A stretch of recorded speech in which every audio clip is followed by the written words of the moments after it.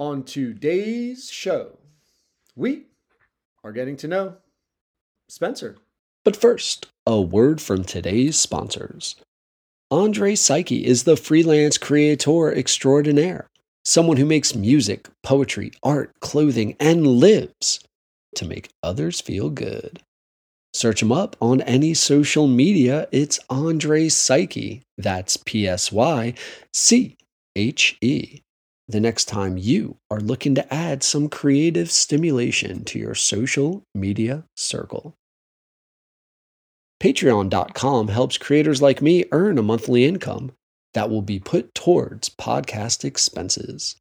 Support the Getting to Know You Pod's creative endeavors through Patreon for as little as $2 a month. There are all sorts of costs that I had no fucking idea about associated with posting podcasts, not to mention the need for equipment and production. So, dear listeners, if you've enjoyed getting to know any of our guests or just want to help keep the pod going, go to our Patreon. The link's in the description, and your support of the Getting to Know You Pod is very much appreciated. $2 too much? Here are 3 free ways to help. Get your thumbs ready. 1. Push the subscribe button on whatever app you're listening to the Getting to Know You Pod on. Did that? Thank you. 2. Friend and follow the Getting to Know You Pod on your social media like Instagram, Facebook, Twitter. Go ahead, open those apps, click away if you haven't already. Thanks again. 3. Go to Apple, write a review. The internet tells me this might be the most important and impactful. So thank you. Your support, dear listener, whether it's with your thumbs through our Patreon or ideally both, is greatly appreciated. And now, getting to know you. Hello. Getting to know you. Getting to know all about you. I'm going to do a terrific show today. Getting to like you. Getting to hope you like me. Because I'm good enough. Getting to know you. Putting it my way, but nicely. I'm smart enough. You are precisely. And doggone it. My cup of tea.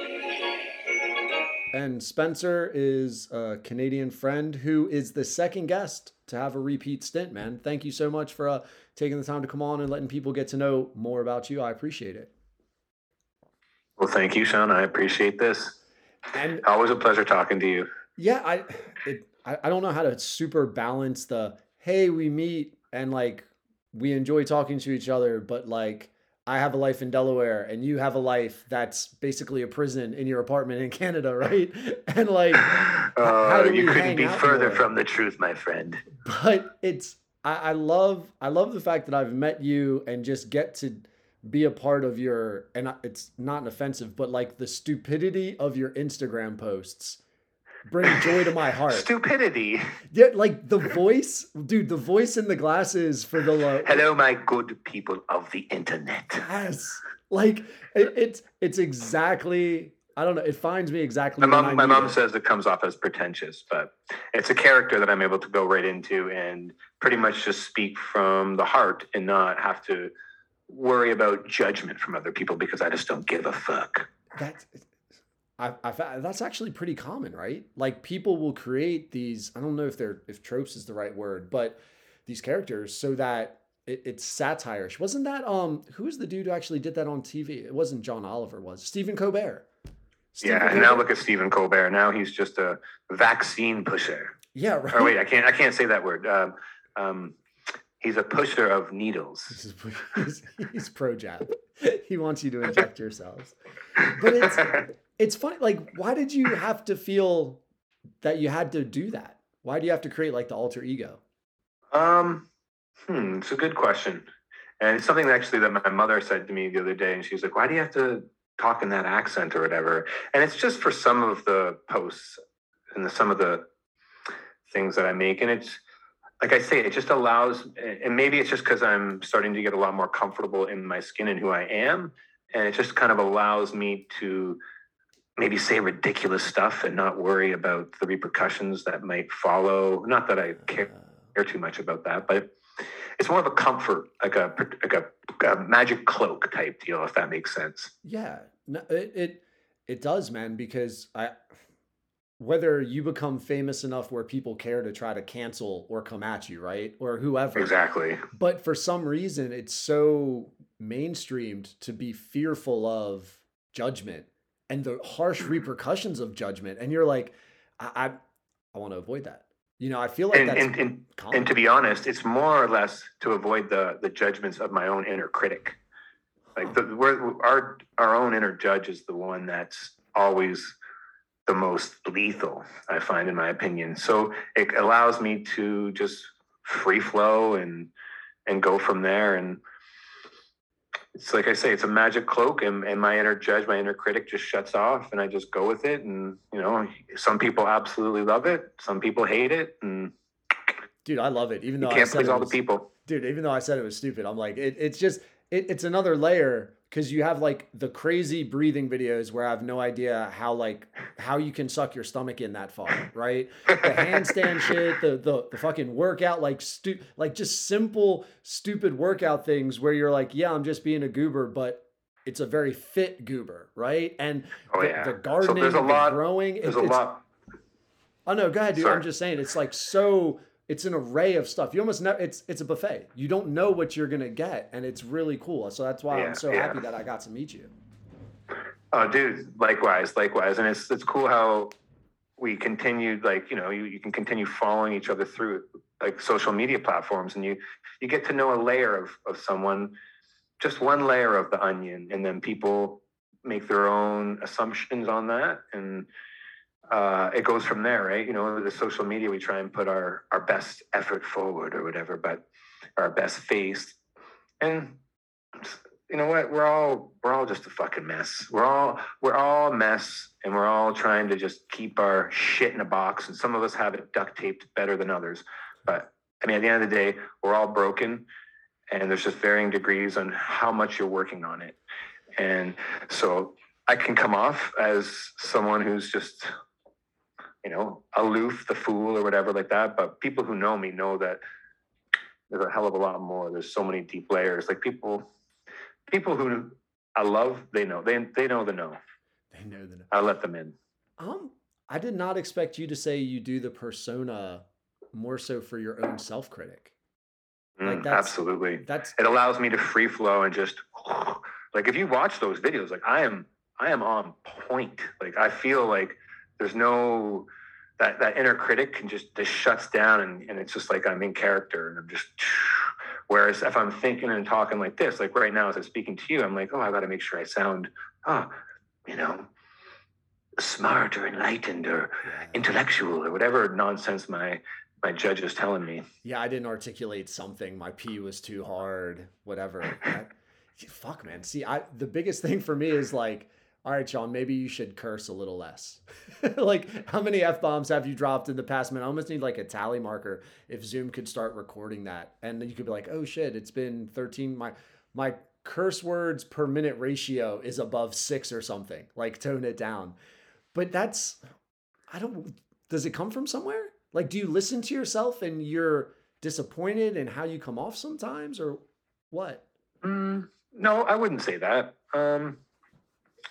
Absolutely, I listen to myself and how I come off. You want to, I mean, if you want, the better you get at orating and speaking, like, so example, like I'm running my men's like yoga development program with a bunch of guys in the next week. And I have like a 15-minute spiel that I go into, and I'll be in this character, like I'll be in me, because I'll be looking at each one of them. I've been practicing it. I know how it's going to go. But I mean, when you get on Instagram, when you're on whatever, I like to just play, have fun. Like, not all my videos are like that. You know, you see me running and I'm talking normally, and those running up, sun's out, motherfucking runs out. Yeah, and I'm pretty much talking normal in those. Got you. It's just, man, I don't know. I wonder if I'm going to become self-conscious now. I wonder if you've awoken my inner critic. Well, I find the more awareness you start to bring into your own being, the more you start to notice your own neuroses, your own idiosyncratic habits that you have. And then that judge kicks in. And then, so what I've been doing of late is just loving that judge. So when that judge kicks in and I hear him saying something about me, I'm just like, oh, hey, I hear you, man. I love you. We're the same. And I know you're just there to protect me. I fucking love you, bro.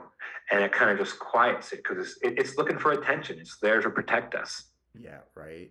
Yeah, I forget whatever evolutionists were talking about, like why we're so drawn to negativity. And like it can be rooted to like you needed to be negative to survive. Because like all the positive, Absolutely. cheery whistlers were fucking dead. Because the animals of prey knew exactly where they were as they were like building their little nest.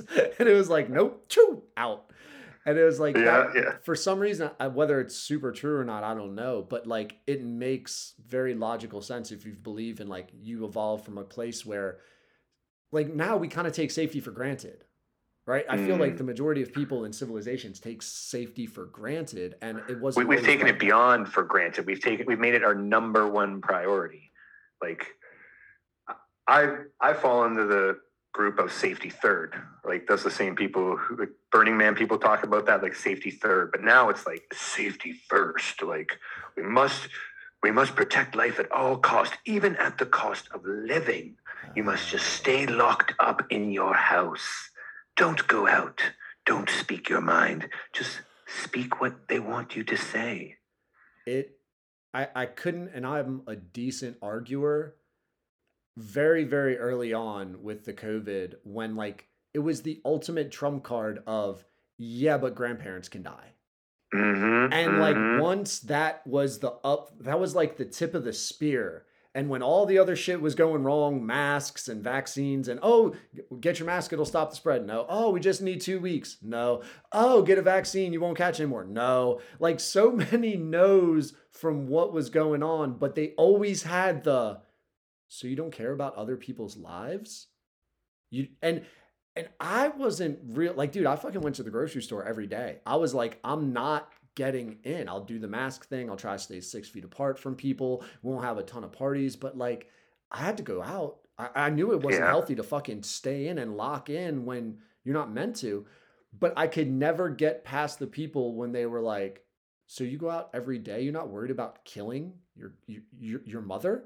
And I was like, I don't, like, damn, like, would I even know if I'm the reason she died?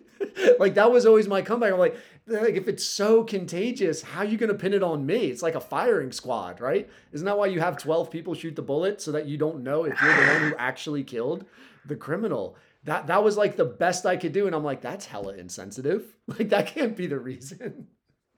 That's what I found so insidious about this whole ordeal that they've put us under in the last 2 years. It's to essentially make every other human a vector of death.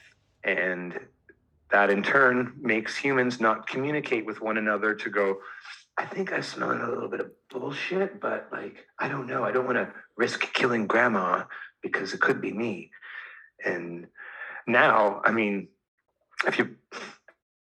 right now you can look around and Pfizer's trying to get off of the NASDAQ. They're dumping stock left, right, and center. Moderna's dumping all their stock. There's a lot of shit that's coming out. So all these people who threatened me, or not, they never threatened me.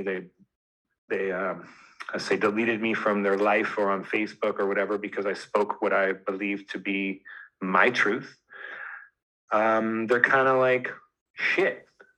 And you want to show them that, I'm like, hey, take a look right here at this right now. And they're like, nope, I don't want to look at the elephant in the room at this point. I've already played Russian roulette. I survived it. Now it's your fucking turn to play Russian roulette. It's like, okay, I'm good. I don't need this. And Sean, this is the game of smoke and mirrors. They've always been like, I've been deep in the, let's say, rabbit hole since like 2006. And it's just like, watch the right hand here. Well, the other hand is jerking off all over your face.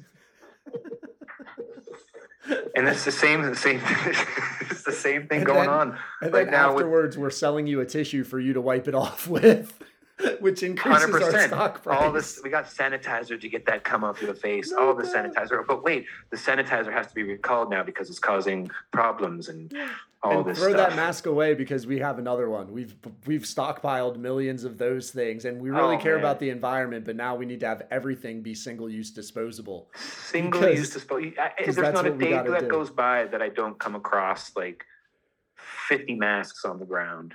Like, dude, it's just Delaware horrendous. Delaware did a plastic bag ban in the middle of COVID, right? Oh, so a plastic bag for your groceries when you go to the grocery store. And then there was a revolt. Some people went paper bags. Some stores tried to get like the thicker plastic bags that could actually meet what like recycling criteria.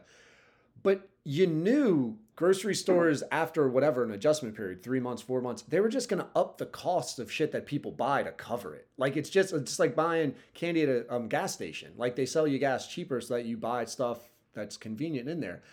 And I'm like, we care about those bags, but we're completely fine with these disposable masks. Like what? Oh yeah. Why is that? And don't forget about the straws, the plastic straws. Remember that? We want to save the sturgles, but I'll still go get takeout where the container that's takeout is crap. All those little ramekins that have the sauces, you know, fuck them. No rule against takeout. Matter of fact, we encourage takeout. We said go to restaurants and go buy takeout because we won't let you use silverware. And here's more salt. And here's more Tabasco sauce. And here's more plastic spoons. And you're like, that are wrapped in fucking plastic. And you're like, how come that's okay, but the bags aren't in the grocery store? It was so weird, man. And it, to me, the cynicalness in me is it's money, right? Like somehow somebody influenced a politician, several politicians with donations. I feel like it always just is that simple. Money is very easy to pull it all back towards, right? Like why do you need to jab everyone up? Well, money. Like why do we need to get the kids jabbed up? Well, more money. Like it, you know, but then you start to see when you peel yourself back, and this is going to go tinfoil-ish, but when you start to look at all these events that happen, whether we pull it back to the 2008 financial crisis, 2003 Iraq War, 2001 World Trade Centers, the Vietnam War, Korean War, World War II, this all it starts in more or less banker territory, like the bankers who finance both sides of wars and want to make money. But why else do they want to make money? They want to control the narrative of the people and what they believe. And we're living in this world now where mass media, as much as a lot of people are awakened to the nonsense of it, so many people are swayed by the repetitive nature of these stories being blasted. Like, you know, going into the grocery store during the pandemic, you would have the speakers always blasting, stay 6 feet apart. There's stickers everywhere, wear your mask, blah, blah, blah. And so the most effective way to get someone to go along with anything or believe something is just through repetition. And that's how you learn any skill. Repeat. And so then we become, even no matter how absurd it becomes, like the levels of absurdity now, like I used to think that it could not get any more absurd. And now I've like let that ceiling go. It is at a level where I'm like, the ceiling just keeps going up and up and up. And I'm just like, all right, let's see what they're feeding the people now. And everyone's so addicted to information. We're so addicted to information in it. And it doesn't matter if it's right or wrong. It's the most salacious. It's the most outrageous. They'll post a story that is like knowingly false or wrong, like the news will or something, but they know that they can redact it at a later date when everyone's already forgotten about what actually transpired, and no one will pay attention to that redaction. So they'll still think like, oh, like whatever they said was true about X, Y, and Z. Well, and it doesn't, the redactions don't even get printed in as large or as a prominent spot as the initial story. Exactly. On the fucking back page, fifth page, somewhere hidden. It's like, how is that legal? Like, you're supposed to be the trusted news source, and like you fuck up, that should almost be like you should have to reprint the story with like a smoker's warning label of like, this is what we jacked up. It shouldn't be at the very end of any sort of article, because honestly, like most things, a lot of people don't finish. They get what they want and they get out, man. So yeah, we live in a world right now where it's a 2-minute information thing, or I want a 3-hour like I want 2 minutes of something, if that, or 3 hours of podcasts. Like there's no in between. Like the half-hour shows are dead. No one's paying attention to that. So it's the people who want, there's nuance, who will listen and pay attention to that. Or then there's people who are just like, I only want that salaciousness thrown at me. They want the pop. They want the pop, man. I'm curious. So here, and it's not like Canada is a whole nother country, although Canada is a whole nother country, but it seems like it's very similar to the US. So just for me, news-wise, it's CNN if you're kind of on the left, I guess MSNBC if you're super on the left, and then Fox if you're on the right.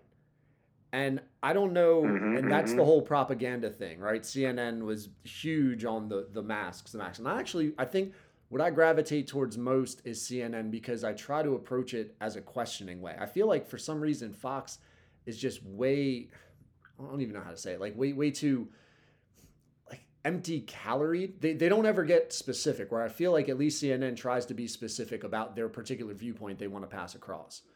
But all that to say, I'm wondering what's up with Canada's news and what do y'all do for TV? Ready for this? Okay. So, I mean, back in the day, the news was kind of supposed to be, this is the news. I don't have an opinion, but this is the objective things here. I'm just trying to report them, yada, yada, yada. Now it's become, like I said, like you said, Fox News, right wing, CNN, left wing, you know, maybe something in the middle somewhere. I don't know. There's the extremes. And so up here in Canada, we have our main news source is called CBC, the Canadian Broadcasting Corporation. And we also have another one called like CTV and maybe Global, City TV. And they're all pretty left-leaning media. CBC, I used to value the programming and the reporting on that show because it did seem somewhat less opinionated and more like, here's what's going on that we know and understand. You guys can make the choice. Somewhere along the line in the last 5 years or so, the Canadian Broadcasting Corporation got about $600 million from the government of Canada, the Liberal government, the Justin Trudeau government. And he even gloats in a video, which someone could look up on YouTube, of how, do you want to know why the news doesn't ask us those hard questions? Well, it's because we paid them $600 million.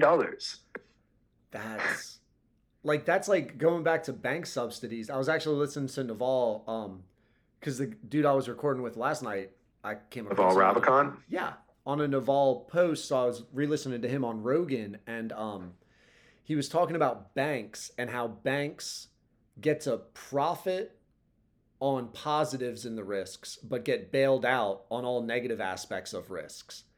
And you don't want that for news. Like, it sucks that it's for banks, because all that does is they just take wild ass risks and then they know they're okay and they get their golden parachutes.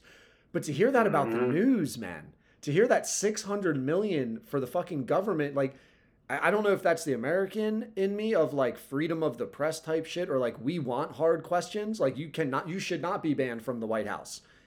Right? Type stuff. Yeah, there's a news station up here in Canada now. It's called Rebel News. And Rebel News gets lambasted and called like right-wing, far-right, conspiracy theory, racist, all the names that they use to shut down conversation and discredit. But like they're actually trying to explain what's happening here. They're asking questions that, you know, people don't like tough questions. They want those softballs thrown in at them at a nice pace. They don't want to be thrown off guard. And surprisingly, to talk back to American news, like, you know, Tucker Carlson, right? And Fox News, like that guy. Like I remember 10 years ago, I'd be like, who the fuck is this guy in his stupid bow tie and Great all hair, this talking? though. You had to appreciate the hair. Oh yeah, great hair. And the last like 3 years or so, like listening to his programs, I've been like, I cannot believe that he is the one now who is actually asking the questions that are most pertinent in an actual conversation with someone about something that's going on in the world. Like, so it's really hard to decipher what truthfulness is and where the truth lies. Like it's all about, like, perception is more of the case than reality. Like, Right. reality takes a backseat to perception. So for us, and the thing that fucks with me is when they start to manipulate what your perception is, right? Because at first it's COVID's going to kill you. Then it's COVID's highly contagious. Then it's our hospitals can't take it. Then it's summer and we're cool. Then it's variants like a motherfucker and we don't even know if the vaccines got it. Then it's hospitals are going crazy again. Don't know, overloaded, oh my God. And like, all I wanted was, it got to the point, dude, where I couldn't trust CDC stats, where I'm looking and I'm like, I don't see the trend lines, man.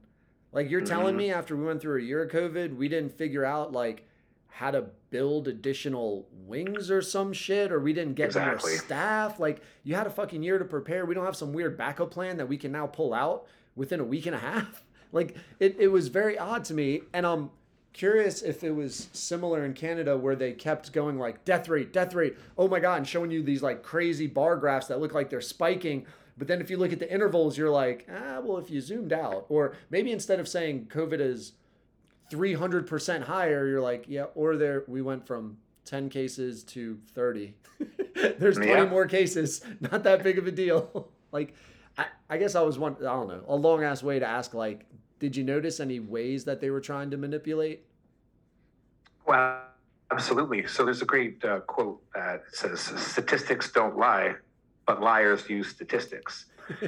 And so it's all about what they're showing and how to look. And if you wanted to take the time and go onto the government websites and see the actual shit, you would see a discrepancy of what they're showing as opposed to what is actually going on. And like you said, it's like, why couldn't they build an extra hospital wing or hire more nurses or hire whatever?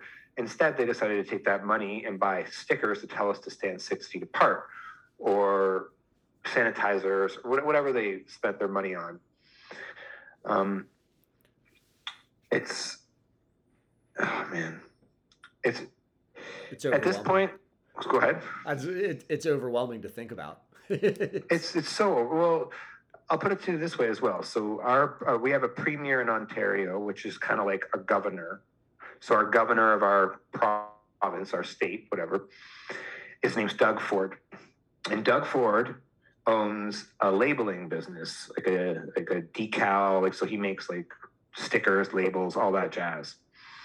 So his company was responsible for creating all those COVID stickers and all those COVID let's call it propaganda, all the propaganda. And his net worth went from the beginning of the pandemic from, I think, roughly $3 million to, I think he's around $50 million now. There's a lot of stickers they got to print. Stop, dude. Are you serious? Mm-hmm. I'm serious. His daughter is so far out there on social media, and she's like, let's call it red pilled. Like, I think that's the phrase we all use now for the kids because it's become so prevalent. And she's just like, she even came out and said, you know what, my dad, Doug Ford, is not even vaccinated, and neither are his children. And he's out there lambasting people to, just go get the shot. We need to get shots in everyone's arms.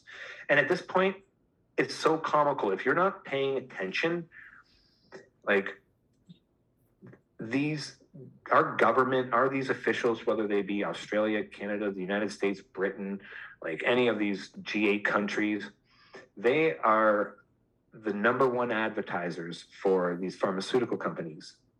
And it's even deeper than that. And because you pull it back to pensions. A lot of pensions are tied to pharmaceutical stocks. And so if the pharmaceutical companies do not make their quotas, their predictions, their forecasts, their profits, a lot of these pensions will fail.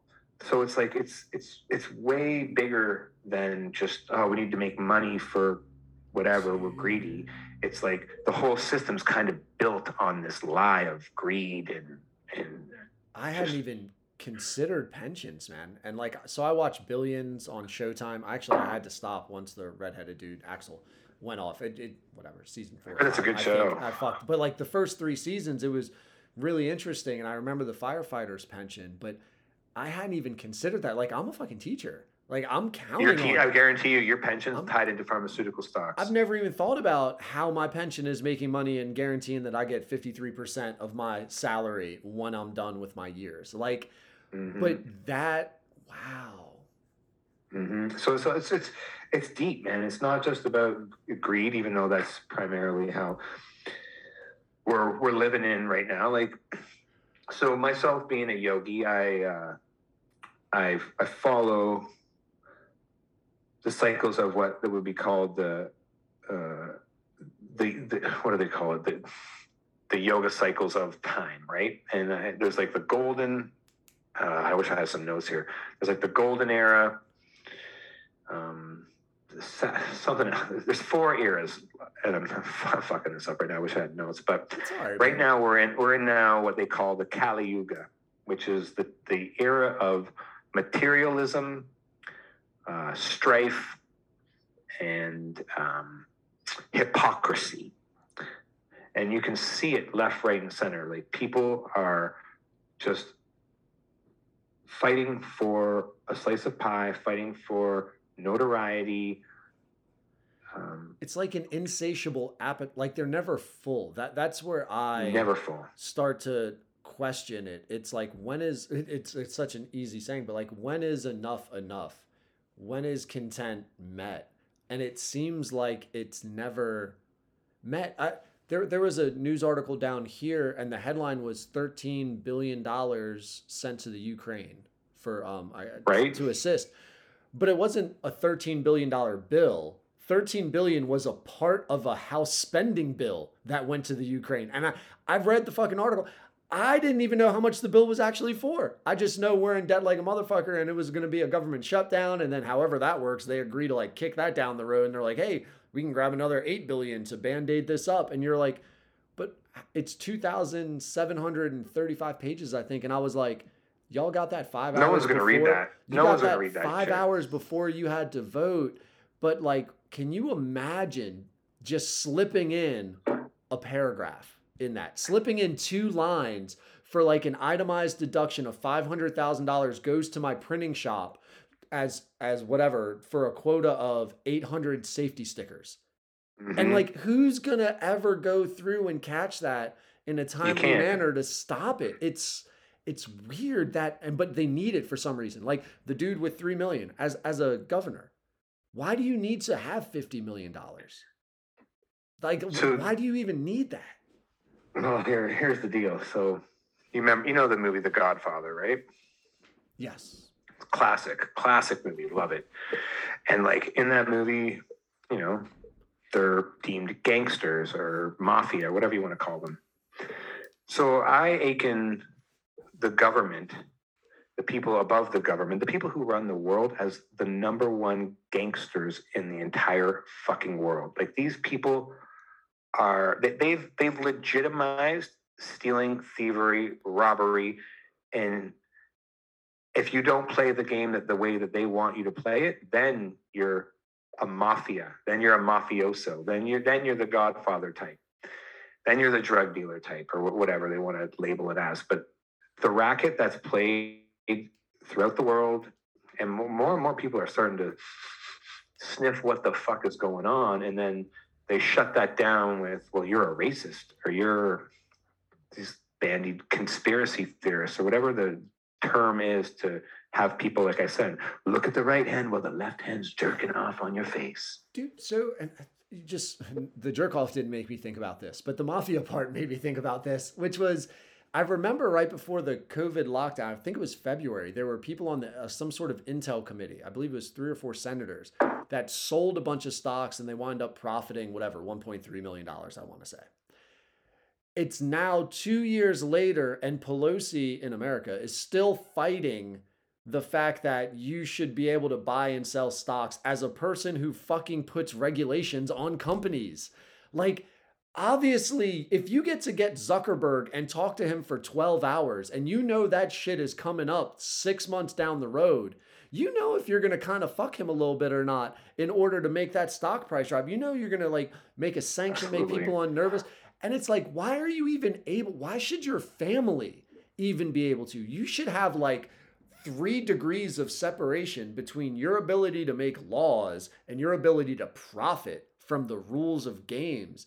And I'm curious about sentiment because even though people know that's happening, she's still in office. She still has authority and power. I don't think anyone's in jail. It just seemed to be this weird, we'll consider some legislation. And I'm wondering about how like the people up there, to me, dude, you go from 3 million to 50 million and your fucking company is printing stickers that you're using our tax dollars for, by the way, that we can't even go out and now like really earn. How did that go? Is the dude like polling terribly? Were there protests or anything? Or was it just like, eh? What he's done, he's up for re-election in, I think, June. And he's thrown a bone to the people saying that, so in Canada and Ontario, you have to pay every year for a license plate sticker to like, I don't know what the law means. Like you have to pay like $60 a year so you can have your tags on your license plate sticker. Do you guys have something similar to that? Yeah, so we can go a couple years. I think in Delaware it's like 25, where like you go get an emissions test, you go have your brakes checked, you make sure all your headlights. This has nothing to do with that. You don't need to get any of that checked. You just have to get your sticker. Stop, dude. They don't even put up like a pony show of like, hey, we're making sure your car isn't. They tell us it's safe. We're deeming your car safe for travel for public safety. Most of the rackets they run are for our safety. Yeah, right. So what Doug Ford has done, because the re-election's coming up, they're scrapping the Ontario license plate renewal sticker now. He's like, I'm going to get rid of it. So because it's ridiculously redundant for one, and it's just a cash grab. And so that's how he's trying to appease the masses.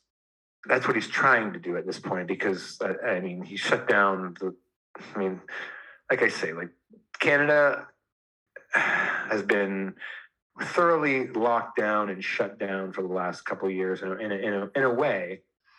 And most people are like, well, how you like, people around the world, my friends are like, how you hanging out in the lockdown? Like, how you doing? And I'm like, I haven't changed my life one fucking bit. Like I go out, I do what I can. Sure, I can't go to some places, but freedom really starts in the mind, right? And you're only as free as your own level of, how do we say,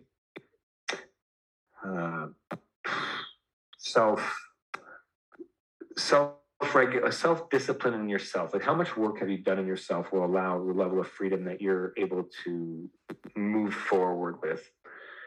And so I've looked at this whole thing as a time to go inward, always question, like the fifth agreement from Don Miguel Ruiz is be skeptical, but learn to listen. So I've listened to this horse shit nonstop, and I've noticed how many times it's triggered me, and I've said, how do you people keep swallowing this nonsense? And I've caught myself getting mad. But at this point, I'm just kind of like, look, you guys want to walk around outside wearing a mask by yourself? Fine. If you want to drive around in your car wearing a mask? Fine. Like, I'm not going to allow you to take that inner peace out of me anymore. Same with what's rolling into this whole Ukraine thing. Like, all of a sudden, everyone's like, I stand with Ukraine. Let's give them $13 billion or whatever the bill is. And let's give them that. But when the Canadian truckers come to get freedom for us, it's like, oh, fuck them, they're racist, let's stop them from getting money, let's banned. Like, did you hear about what happened to the GoFundMe? Yeah, I heard you got put on a terror. It was one of the things because I hadn't read about it, but I just heard on like the news clips as I'm driving on talk radio was like people's accounts were literally frozen if they donated to GoFundMe for the Yeah. truckers. They were deemed Mhm. international, or I don't know if it's international terrorists, but like the equivalent of terrorists. And like to circle back to the age of hypocrisy, which we're living in. So we have our politicians, they're out there protesting for Ukraine. And don't get me, I want to be clear here. I am pro people. I am pro Ukraine. I am pro not war. Like, I don't like any of this shit. But the hypocrisy of we want to allow the Russians to give the right to protest. Like they should have the right to protest their government and blah, blah, blah, blah. But then our politicians behind closed doors are passing laws that permit or that prohibit us Canadians from protesting. Yeah. Protesting what specifically? What they don't like. Lockdowns, vaccine mandate or jabby mandates, Yeah. So that was very similar. And that's when I kind of knew COVID was bullshit as far as like the fear. When the Black Lives Matter protests, the George Floyd protests were blowing up all over the major cities, Minneapolis, Los Angeles, and you're seeing thousands and thousands of people walking shoulder to shoulder, hours on end, yelling, screaming. There's a lot of spittle. And there were no epicenters that swallowed these metropolitan areas. It was like COVID kind of stayed the same. And I was like, that don't make no fucking sense. But it was interesting because the argument was, we're on lockdown. However, they have a right to protest. And it's like, wait, you have rights to, so then everyone can just protest, right? But like, how come you get to judge protesting as being worthy or just? It was very weird to me. And I not really ever like tried to figure out, should there be that line? Like, how do you tell people it's not good enough to protest or we're going to stop your protest?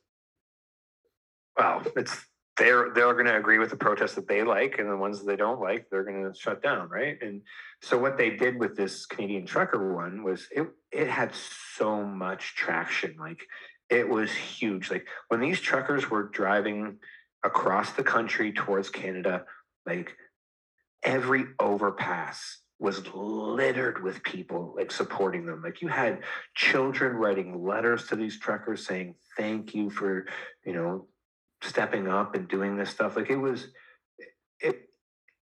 almost like I get emotional thinking about like just all this stuff that what transpired. And then they got to Ottawa for those 2 weeks. The government knew that this was bigger than they could deal with, so they tried to turn it into like any kind of person or any kind of entity wants to do when they don't agree with it. They shut it down with the rhetoric of, well, it's racist, it's conspiracy, these people are Trump supporters, or whatever they can do to sway the people who actually really don't pay attention, because the majority of people don't pay attention. And it's not because they don't want to necessarily, but it's because, they're busy and they got to go to work. They got to raise their children. And so they go, I only got 15 minutes to get my little hit on the news or whatever they're going to tell me. I can't really look into anything else. So when they started saying this. Can I pause you? Because I didn't get to hear any of how they tried to portray the truckers as being negative. To be honest with you, like it seemed, and actually maybe I should have asked this, like my understanding of the trucker thing was like, you can't do your job. You can't transport shit unless you get vaccinated. And the truckers were like, dude, we stay in a fucking shell. Like, why? 90% of them were vaccinated too. It's the freedom of choice. Like, it was, they were almost standing up for everyone's rights there. It was kind of like, we're here to stand up for your right to choose, your right to choose. And again, it's like, but everyone played Russian roulette, and they were like, so you all have to play Russian roulette too.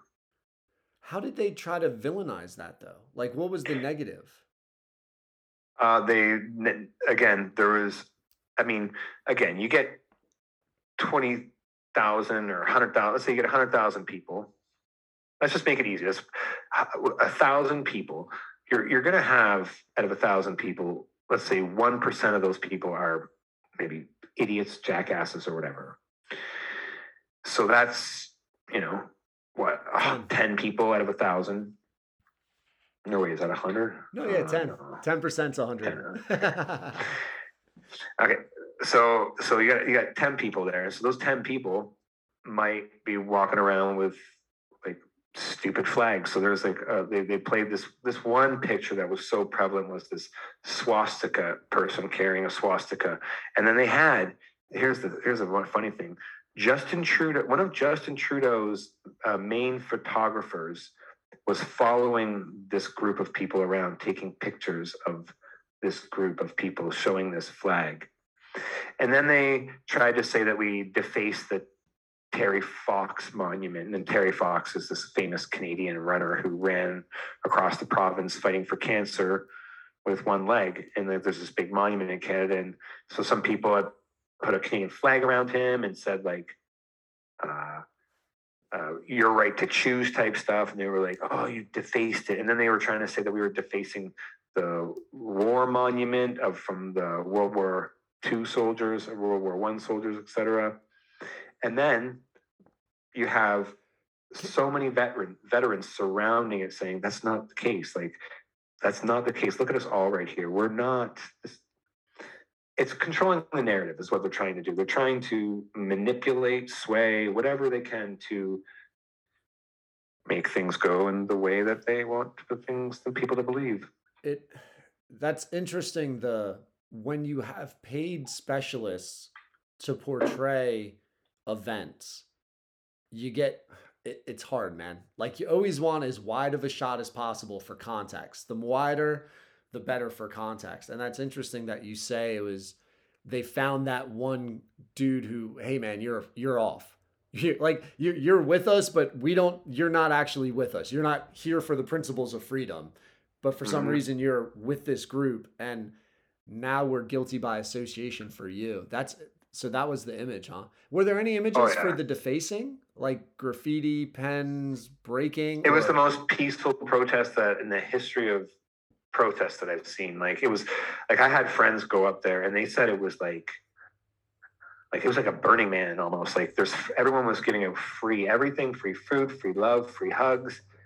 And like, the truckers were so taken care of, but all the donations were going in to help the truckers pay for hanging out there, hotel rooms. You had every race, creed, nationality, all that jazz, all there doing their thing.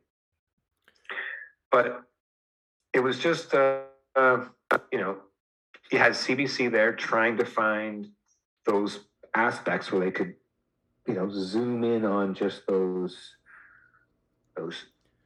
What they got paid for, man. Hey, man, you get paid $600 million. Go get that photo I need.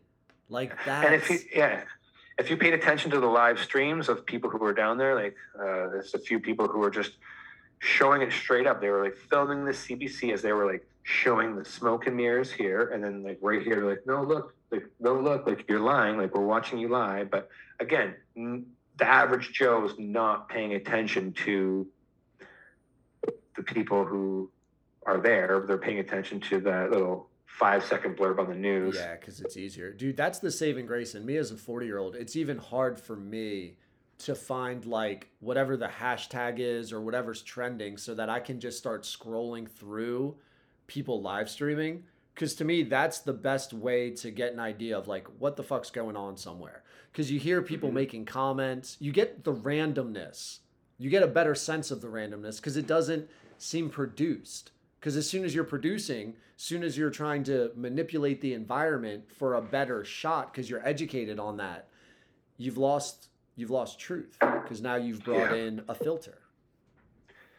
Well, that's what they've been doing since the beginning of time, since they've been able to, since the first papers came out, since the mass printing press. So you look at what's going on now, like COVID's kind of gone. Like, have you heard of Anthony Fauci lately? No. Yeah, dude, that's pretty amazing. Was he a big deal in Canada? Like, were y'all listening to him, waiting on his speeches and stuff? Oh yeah.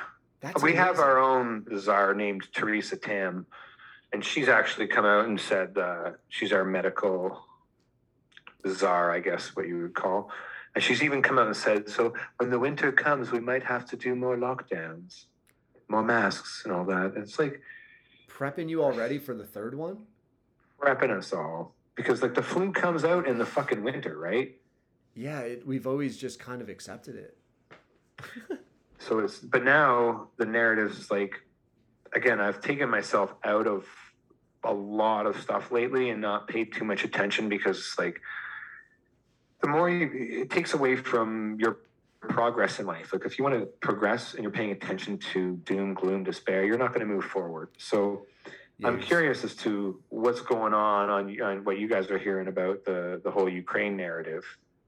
Oh, dude, I don't honestly know too much. Other than I got really into it the first day when the Ghost Fighter killed or took down the 6 jets, and then I turned out to be a simulation. Ghost of Kiev. Yeah, and then I was like, man, if this is fucked, like, man, I can't have this taken away from me because it was so fucking cool immediately, and now I'm just gonna go back to trusting everything. But basically, it's like we're in a weird place because, again, with my limited understanding, we're trying to support the Ukraine, but we can't send too much shit there because that could be construed as an act of war where there would be retaliation. And we can't poke Putin enough to have him feel boxed in where he retaliates with chemicals or nukes. So it's basically the people going there, and all the stories have been on immigrants flooding into Poland and humanitarian efforts and, shots with kids trying to get stuffed animals, packed lines of people looking for food, stories of crates being dropped off in the streets of Kyiv, and like, you were an accountant Monday. Yes, I felt like I needed to fight for my country. Or pictures of fathers putting families on buses. But I haven't read a ton because honestly, like after the Ghost Fighter went down, I was like, can I even believe this footage now? Because the footage felt legit, like I was telling you about, like it was just streamed, and I was like, dude, this is cool. Somebody fucking caught this over a neighborhood. It's like, it's a simulation. And there were TikToks of Russians. Yeah, there were TikToks of Russians being dropped in there.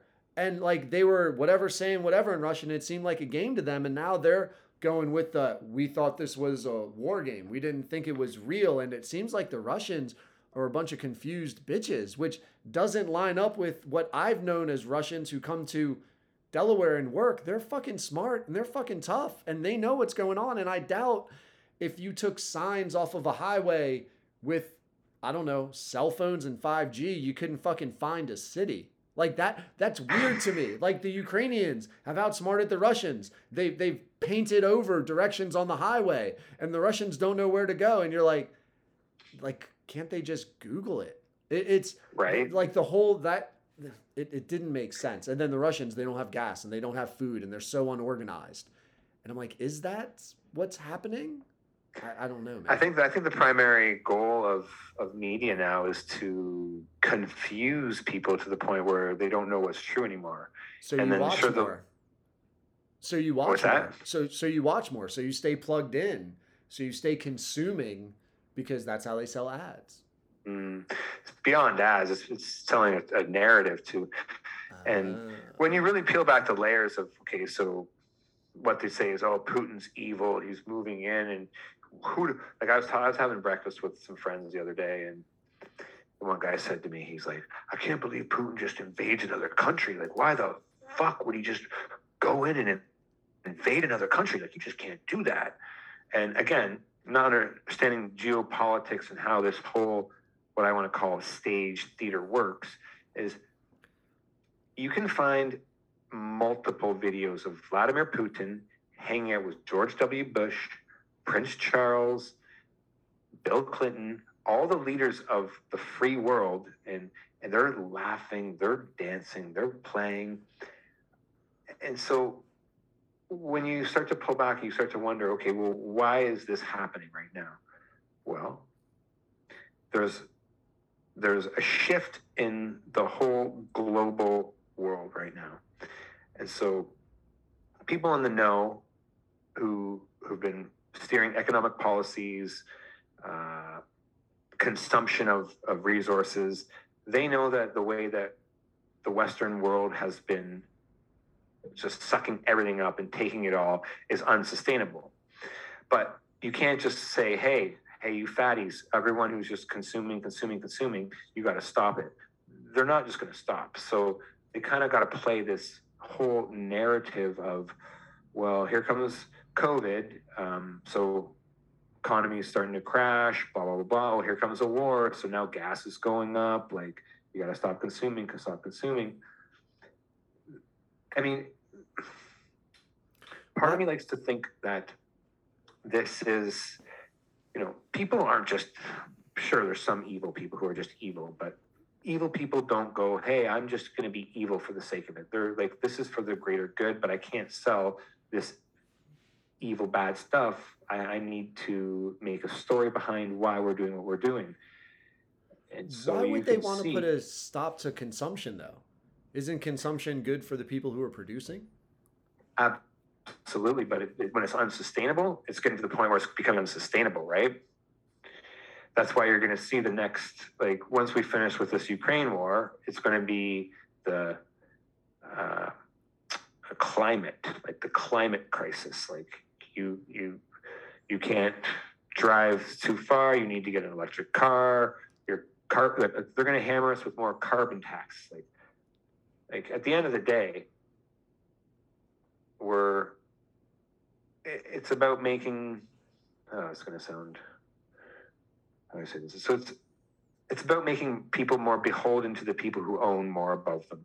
And it's like, if you ever were to go into the World Economic Forum and follow Klaus Schwab and those clique of people, they have a whole story of, in the future, you will own nothing, but you will be happy, right? I don't know if you've dived into that.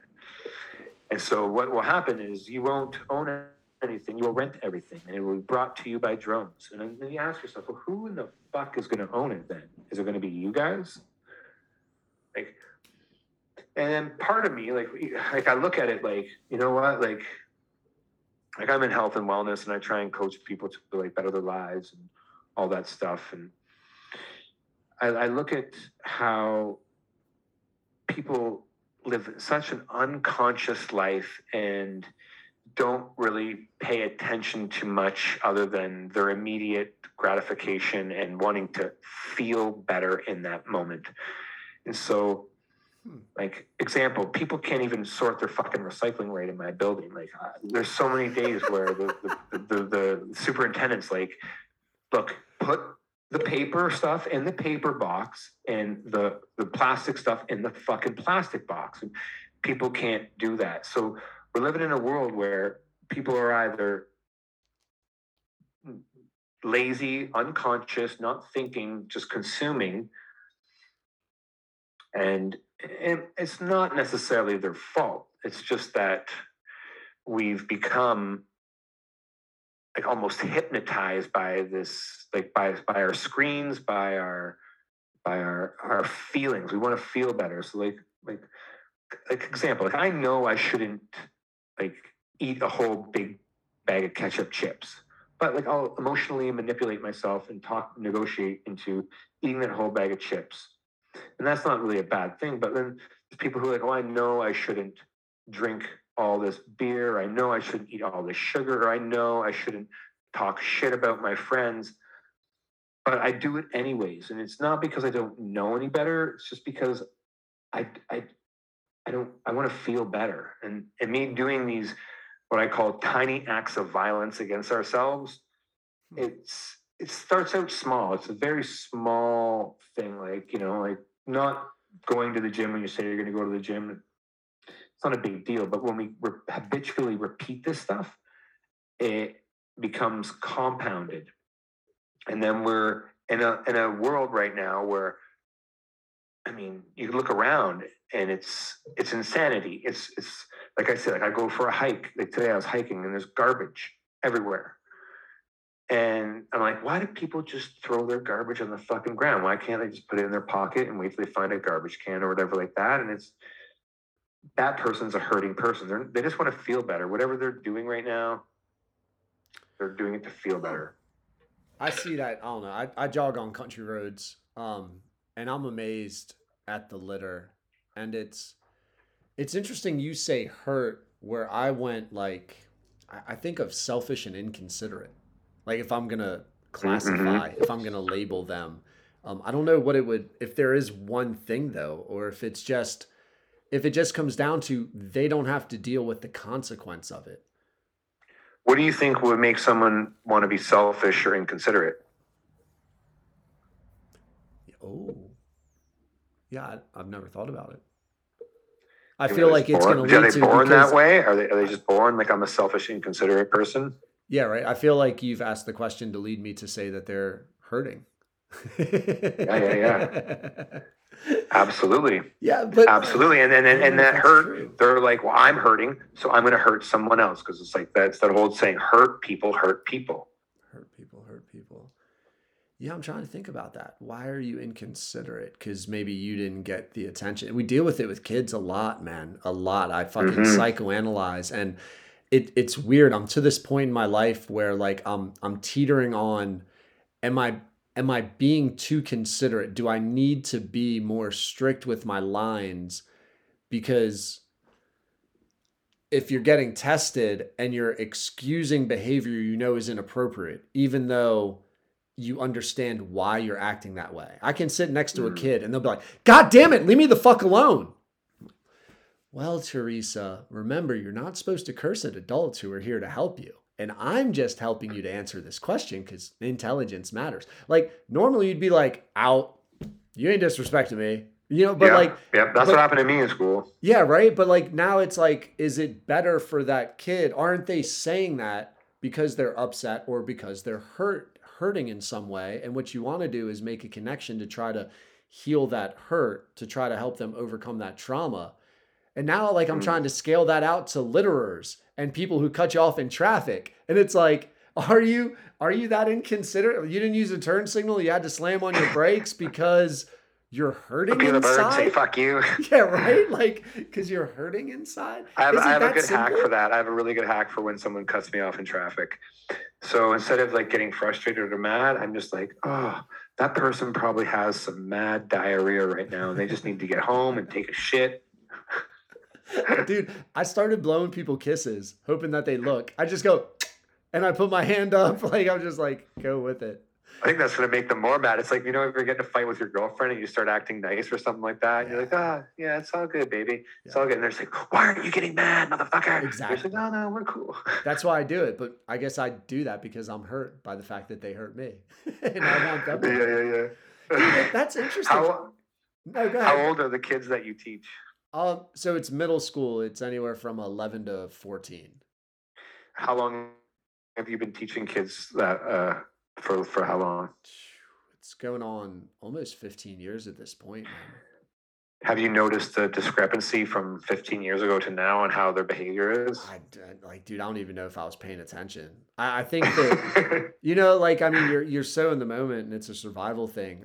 It's definitely seems different this year, coming back from COVID. So I don't know what schools were like in Canada, or I don't know what they're like now, but basically They're indoctrination camps, my friend. I just meant with like kids being able to go. So like in America, COVID happens in February, schools just are done. And like in Delaware, the governor came out and was like, nobody will be penalized for COVID, which the kids read with 2 months What do of you mean school. by no one will be penalized for COVID? I don't know what that means. So if you don't do any of your work, you don't fail, you don't get held back. Oh, God. So tell that to a bunch of kids in April with 2 more months of school to go. Like we saw They're not gonna give a nobody fuck. nobody on Zoom, nobody doing remote assignments. And basically what started happening was we have this thing called Schoology where you post assignments to like a Facebook type platform. So if I needed you to read something, I would post what you're supposed to read and I would post the questions that you need to answer. And then you would read it on your leisure, answer them on your leisure. I would set a deadline and then I would get it back and grade it. And we'd offered Zooms. So like you might have 30 kids on a Zoom who have never Zoomed before, trying to teach them a skill to then apply when they read independently. Ideally, that's what was supposed to happen. Nothing of the fucking sort. Like it was zero interaction, man. So then we come back, and for middle school, the next year start school where you got to come to school 2 days a week. So you split the school in half, and you had the choice. You could stay at home all 5 days, or you could come 2 days and stay at home 3 days and remote learn. And they tried to figure out, do we like live stream the class? Do we have a Zoom class on your off days? Like, what's the best way to interact? Total shit. So now we're this year, and we're like, hey, everybody can come back, wear masks, stay 6 feet apart. To now, it's like, hey man, COVID's done. We're normal. Everybody gets to go everywhere. It's all good. Even though it's still everywhere. Yeah, it's weird. So all that to say, not only have the kids changed for 2 years, but teachers had to change for 2 years. And it makes me wonder, like, are the kids different, or am I just not used to kids being kids? Because it's been almost 2 years to what does a 14-year-old act like come March when he's a male going through puberty and girls are wearing short shorts, crops, and showing cleavage? Like, should he really be focused on me breaking down a theme in a book like Animal Farm? Or is his interest, are his interests elsewhere? You know, and like maybe I forgot. Yeah, well, even so prior to COVID back, I think I dated this teacher about 5 years ago here up in Canada. And she told me that they're not allowed to fail anyone. You're not allowed to fail anyone and keep them behind. And she would show me these reports from these kids, and some of them would be like say like a book report or whatever. Some of them would be like phenomenal, and then other ones would be completely incoherent and complete garbage. But that kid who was phenomenal would go on, obviously, and that kid who definitely probably was hurting and had probably a very shitty home life still got pushed forward to the next grade. Like, they were never allowed to fail anyone. The kids got wind of this, knew that they could never get failed. So where is the like extrinsic motivation to do it? Like, you're not going to, it's going to be very hard to intrinsically motivate children. So like, when they know that the extrinsic stuff, is not relevant anymore, they're not going to try. Especially with COVID and the online learning and the fucking Zoom stuff. Like, they're just like, no, I don't give a shit about that. Like, in my opinion, school is, like I said, an indoctrination camp. And the only education that a child gets from that is the social aspect of learning how to navigate other human beings. And yeah, there's going to be bullying. Like, as much as bullying is awful, but that's just what life is. And so what we're creating is this society of, for lack of a better term right now, so snowflakes who are entitled to, well, my feelings matter. You can't hurt my feelings. I need to be safe. And that's not the real world. Like, we don't live in that type of world. And so when they come out of it, it's just like this is why we're in where we're in right now. We're in this fucking like animal, like you said, Animal Farm. I wish that you would teach that book to people, because like people don't really get that that's the real fucking world. So do you have kids? I don't know that about you. No, I don't. So if you, and I'm almost positive, I don't know, or if not, you'll think about it now, but what would you do with your kids? So like in America, you can homeschool, right? You have curriculum. I would homeschool my children, and I would put them in like a learning pod or something like that. I would find other like, I don't even like using the word like-minded, but I don't want to teach my child what to think. I want to teach them how to think, right? And that's what school is. Like, the system is so old. It's like there's a bell. Ask your teacher if you can go to the bathroom. Blah blah blah. Here's like where all these countries are. Here's the history of yada yada yada. And like, the only thing that's kind of relevant, in my opinion, would be math and sciences, because they're kind of universal, even though science is a hot button topic at the moment. Well, I think so. Yeah, math. Like, so you go towards those truths of like, I know when there is one of something. I know if there is another one of something. I now know I have two of something. And I feel like science is really not so much about, I mean, there is a basic knowledge, especially with chemistry, of like elements and reactions, but it's the process. It's, dude, we've spent like people have been fucking journaling about how to make, it's recipes. How to make cookies is science. And we know if we want this kind of cookie, you are in this kind of parameter. There's no fucking getting around it. Now, if you want to start figuring out how to manipulate that, go for it. But you got to understand what the parameter is. With history and English, you get to that. You got to trust the person who's influencing or questioning or drawing attention to specific events and elements. And that's where I find most people want more control over their kids. What do you mean by want more control over their kids? What they're exposed to. Oh, yeah. Okay. Because they don't, but at the same time, here's the weird thing. Like, would it be crazy if your kid goes and has a polar opposite of you teacher, comes home with those views, and then isn't that your opportunity to discredit them and actually enlighten your child on the whole like counter argument aspect?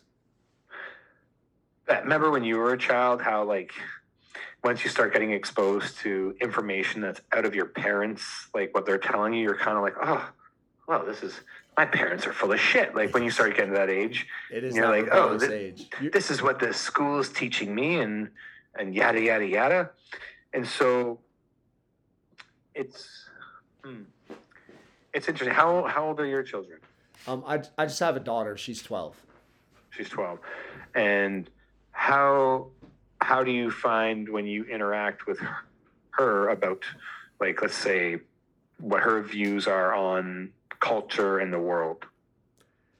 Dude, I don't know if she really has views on culture in the world. She has friends, and so like the big thing right now is friends with phones, and her figuring out who are friends that are cool, but who are friends that you actually enjoy hanging with.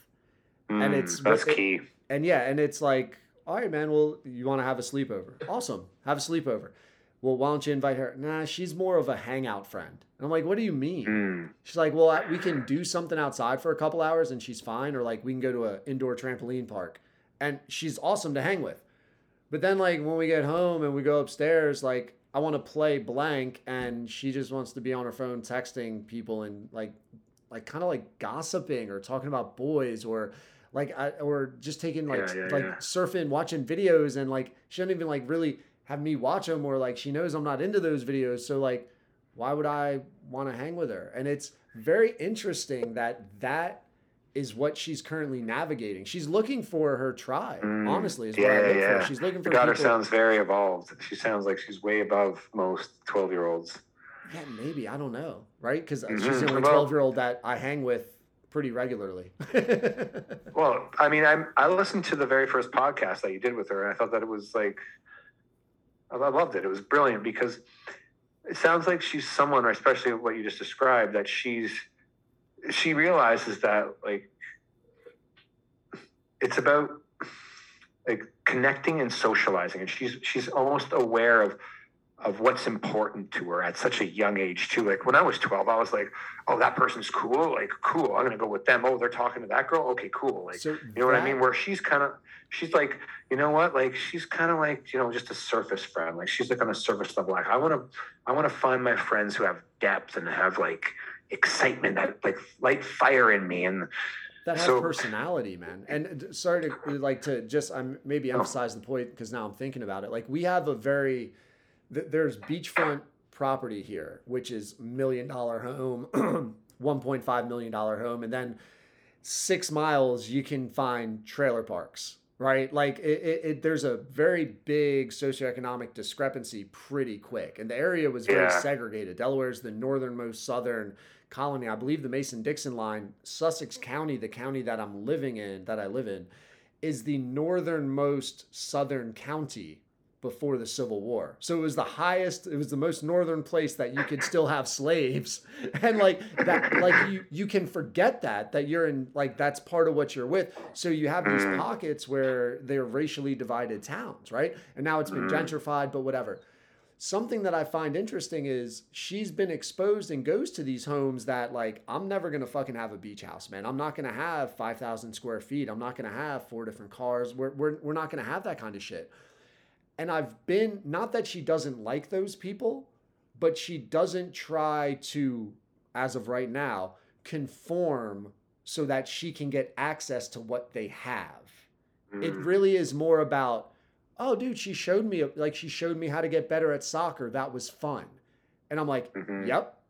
It's not that, oh my God, she had 15 soccer balls and she had this robot that would kick soccer balls to us. Or, like, you know, it wasn't materialistic. It was very personified. And I hope she stays like that. And when we talk about influence, like, that would be my more influence. It's not like, oh, dude, Alana has all, or this kid has all this stuff. That's awesome. It's more like, what'd you think about that? How'd that make you feel? Was that enjoyable? Right? Like, is she someone you can trust? And stuff like that is more the emphasis. Dude, in my opinion, who does not have children, so most people will just discard what I'm saying next, is I think the most important thing when you're raising a child is not the information that you give them.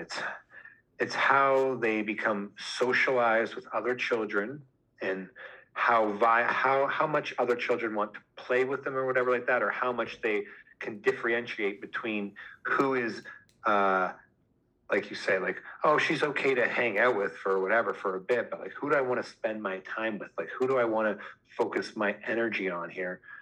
And that is, I mean, in my opinion, that is the greatest thing that you can do. Children are designed to play. Like, they're not designed to go into a classroom and like conform. They want to play and figure out who they are and how to think, not what to think, not well, I should like this person because they have a 5,000 square foot beach house with a fucking robot soccer player kicking me those robot soccer balls. It's like, well, I want to play with this girl because she plays soccer and she just likes to kick it with me, and we just fuck around and we fail and we figure out our failures and we laugh about them, and she doesn't judge me for failing, and I like hanging out with her. That, my friend, is the successful child. Like, sounds like you're on the right path. Yeah. Excellent. And I know you don't know. You're just fucking winging it like most people. Yeah, right. Because you really, I mean, you honestly don't. It's not, again, you don't. You get influenced. You have your own moral compass would be the figurative language, but you figure out shit that's important to you. And what's been fucking with me lately, actually, is and I think I'm gonna have someone who's trying to who's a strong advocate for legalization of marijuana in Delaware. I think they're coming on the pod in about a week. You guys still have weed still illegal there? Yeah, dude. So medically, it's okay. If you have under an ounce and you get caught, it's just like a speeding ticket. But they can't. And again, what it comes down to, man, is they can't fucking figure out how to organize and profit it. And I think what the sticking point is they have these medical dispensaries that are in place with government cards that's price inflated. It's a fucking weed, man. It should not be like $80 for a quarter ounce. Like, it's bullshit. The price metrics that they go, there's no market. So the stick up is the current infrastructure with the medical grade is trying to maintain that monopoly when it gets legalized. And people are like, fuck you. Like, we're able to have microbrews. We got 18 different companies that make beer. Why can't we have microbrews and garden shops and roadside pot salespeople? Like, fuck, you need to regulate that much? So all that to say, like, it's a weird dilemma because drugs are drugs. And then as you get older, you start getting into the like the minutia, the details, the nuance of what drugs are. And it's going to be a weird conversation with my daughter about like pot and what's the difference between a glass of wine or a joint, right? Like why is it different? I don't know how I'm gonna deal with it. Well, here's one thing that I've learned. It's not necessarily the drug in itself, like the wine, the pot, the cocaine, or whatever it is we're using. It boils back down to what is the intention behind why we're using what we're using. Is it because we're hurting and we want to feel better? Is it because we want to enhance the specific situation? Like I said to you earlier, I haven't had a drink in 2 months. And it's not because like I think drinking's evil or bad. I mean, I'm just not particularly a fan of it. But sometimes, every once in a while, I like to have a drink here and there. But I ask myself, what's my intention for wanting to have this glass of wine? What's my intention for wanting to drink on this podcast at the moment and having this wine? Well, it's because I wanted to feel more open and free, perhaps, or I wanted to like maybe jitter some or dull some like nerves or something like that. Those are a lot of good, valid reasons, but my intention, I guess, at this point was, well, I knew you were going to have some wine because, free flowing conversation can seem to sometimes happen that way, and we can kind of just let things roll. Why wouldn't I want to smoke a joint? Well, sometimes when I smoke a joint, it makes me not maybe as sociable, or I can get all paranoid or something like that. And I mean, I love the Mary Jane plan. It's a cool plan. It's great. But for the last 2 months, I've abstained more or less from it. I've been like, look, you have not been serving me. I've been using you as a crutch. I've been using you as an escape. My intention with you has not been to my being. You have not been helping me. You have been perhaps hindering me, making me dull, making me not where I want to be. So I recognize that intention, and instead of just keep flowing with it like a lot of people would do, I was like, okay, let's stop. Let's reassess. Let's reorient ourselves. And I've had that same issue with alcohol in my life. I think on the last podcast we talked about, I told you about the benders that I went on before in my life. And it's and so people say to me, it's like, well, you don't drink anymore, right? Because like you could go relapse and go on a bender. I'm like, yeah, I don't think so, but maybe. But what is my intention for this wine right now is to have a wonderful conversation with a friend that I don't get to talk to that often, and I enjoy talking to. And sometimes when it's there, I'm just kind of like, yeah, this is good. Like this tastes good, and I enjoy it. But when I'm like, oh, like I'm nervous, I don't want to talk, like blah blah blah, that had nothing to do with it. Like I didn't worry about jitters talking to you tonight. I just knew that having this glass of wine would enhance our conversation and our speak. And so it's like, why are you doing that? You can even take it to the next level. Why are you doing that cocaine? Well, cocaine inherently isn't bad.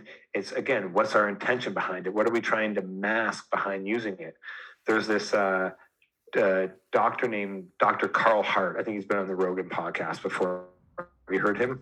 Is that the black dude, the Columbia professor who's like, yes. Yeah, I do heroin and make love? And you're like, yes. What? He was like, dude, we need to do a podcast in like, it was like Prague, and we're just going to fucking snort coke, do heroin, and go lit.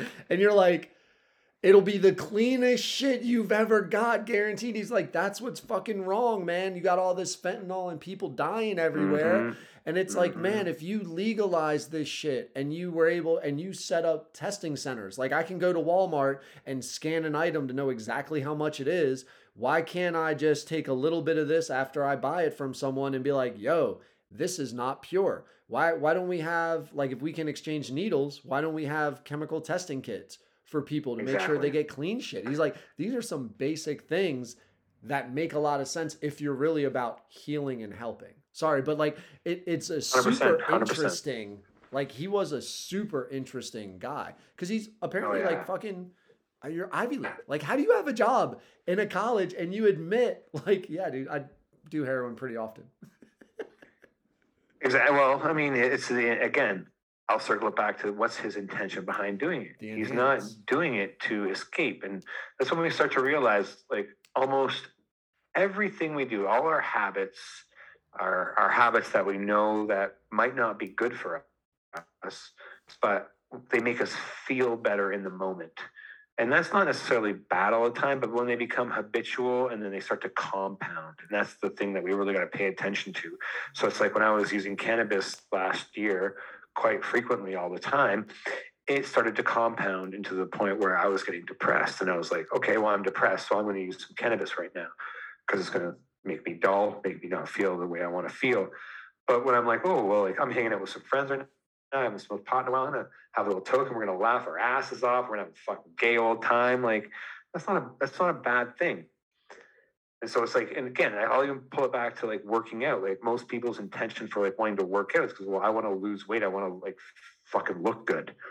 But primarily, that's what I would call the gravy effect. Like the working out and all that shit is you want to feel better, and you're going to feel better when you work out. Anyone could say, when you go for those runs, bro, and you show me you're like shirt off, sun's out, runs out. Yeah. I'm like, you feel so much better when you come back, don't you? It's so weird, dude. You feel it almost instantaneously, man. Just sun on the skin.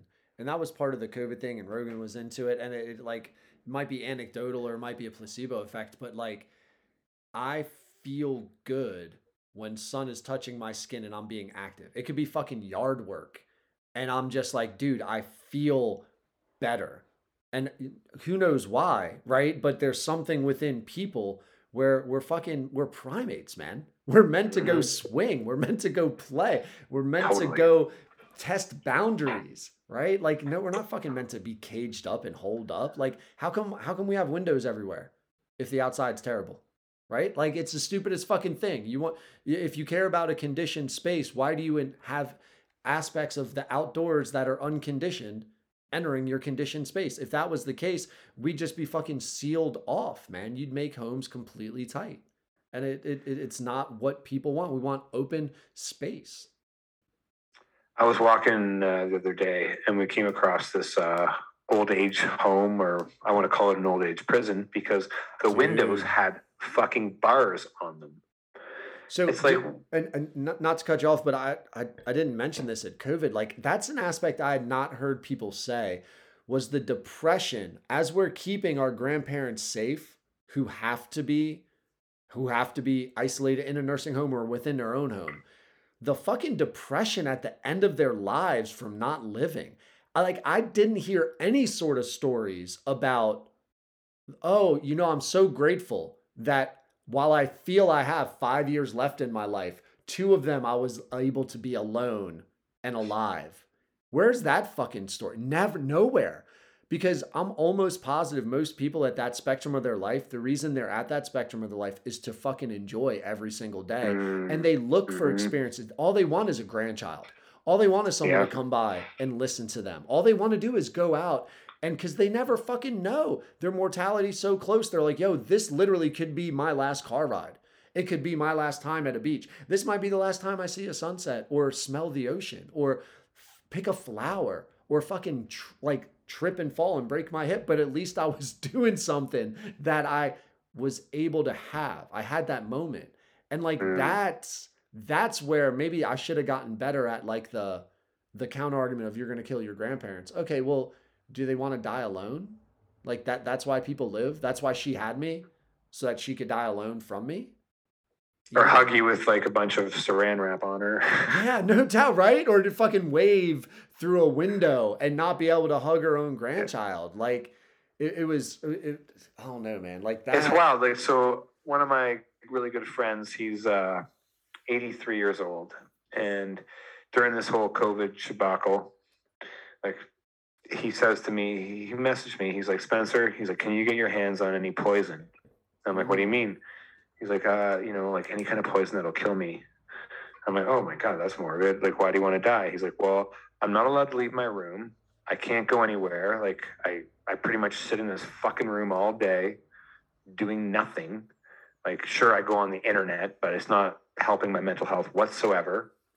So at this point, like, I'm 83, I've lived my life, and apparently I'm not going to be able to live life anymore. So he's like, he legitimately was like, can you get me some poison to kill myself? Dude, it goes with what you were just saying about like enhancing. And it's funny because you talk about enhancing, like drugs enhancing. And I immediately, for whatever reason, went to sex, and like, who doesn't fucking want to light up a candle and put on some music? Why is that a fucking trope if you're trying to get it on? Because what does it do? It enhances the moment. It's ambiance. Mm-hmm. Why do we care about the environments we eat in? Because it enhances the moment. It's ambiance. And if you look at drugs in that way, it's a very interesting way to perceive something that people have been brought up to see as horrible because they're illegal. Mhm. Yeah, yeah. And like people like him, he was looking for that enhancement in that moment. I guess that's why I'm thinking about like now the Mm. older people who are suffering, it's like really they just wanted their days enhanced, whether it's Oh conversation, yeah.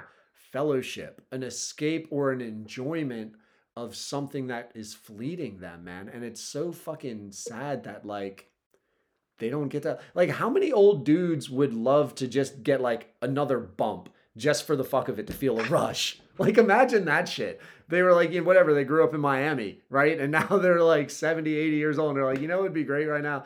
Just a little bump so I could feel that like jolt, that excitement. That's all I want right now. Mhm. And like, why shouldn't we give that to them? Instead, we give them prescription drugs that numb them. Oh, I think it's atrocious how we treat our elderly population. We block them away in those, what do you call them, old age homes or long-term care, whatever you want to call it. We just want to push them aside and forget about them. But they're the ones who have the fucking wisdom of what life is, what joy is, like all that like stuff. And when I have conversations with old people and then you really ask them the questions about what brought them alive when they were at this point in their life, what made them sad and all that stuff, like it's a wellspring of like it's so refreshing to me because they don't get those questions asked. They always get, well, how are you? Are you doing okay right now? Do you need anything to make you feel better right now? It's like we're not asking them like, well, what did you do back then? Like how were you back then? It's just like, okay, let's put you in here. COVID's here now, diseases are here, you're old, like we just want to keep you alive. At what point are we surviving and at what point are we living? Like we got to differentiate between those two. Yeah, because are you alive? If you exist, are you alive? Right? It's the pull the plug. It's a very, even though they're walking around, they're like cognizant, they're aware. It's a pull the plug moment if you can't enjoy anything that life has.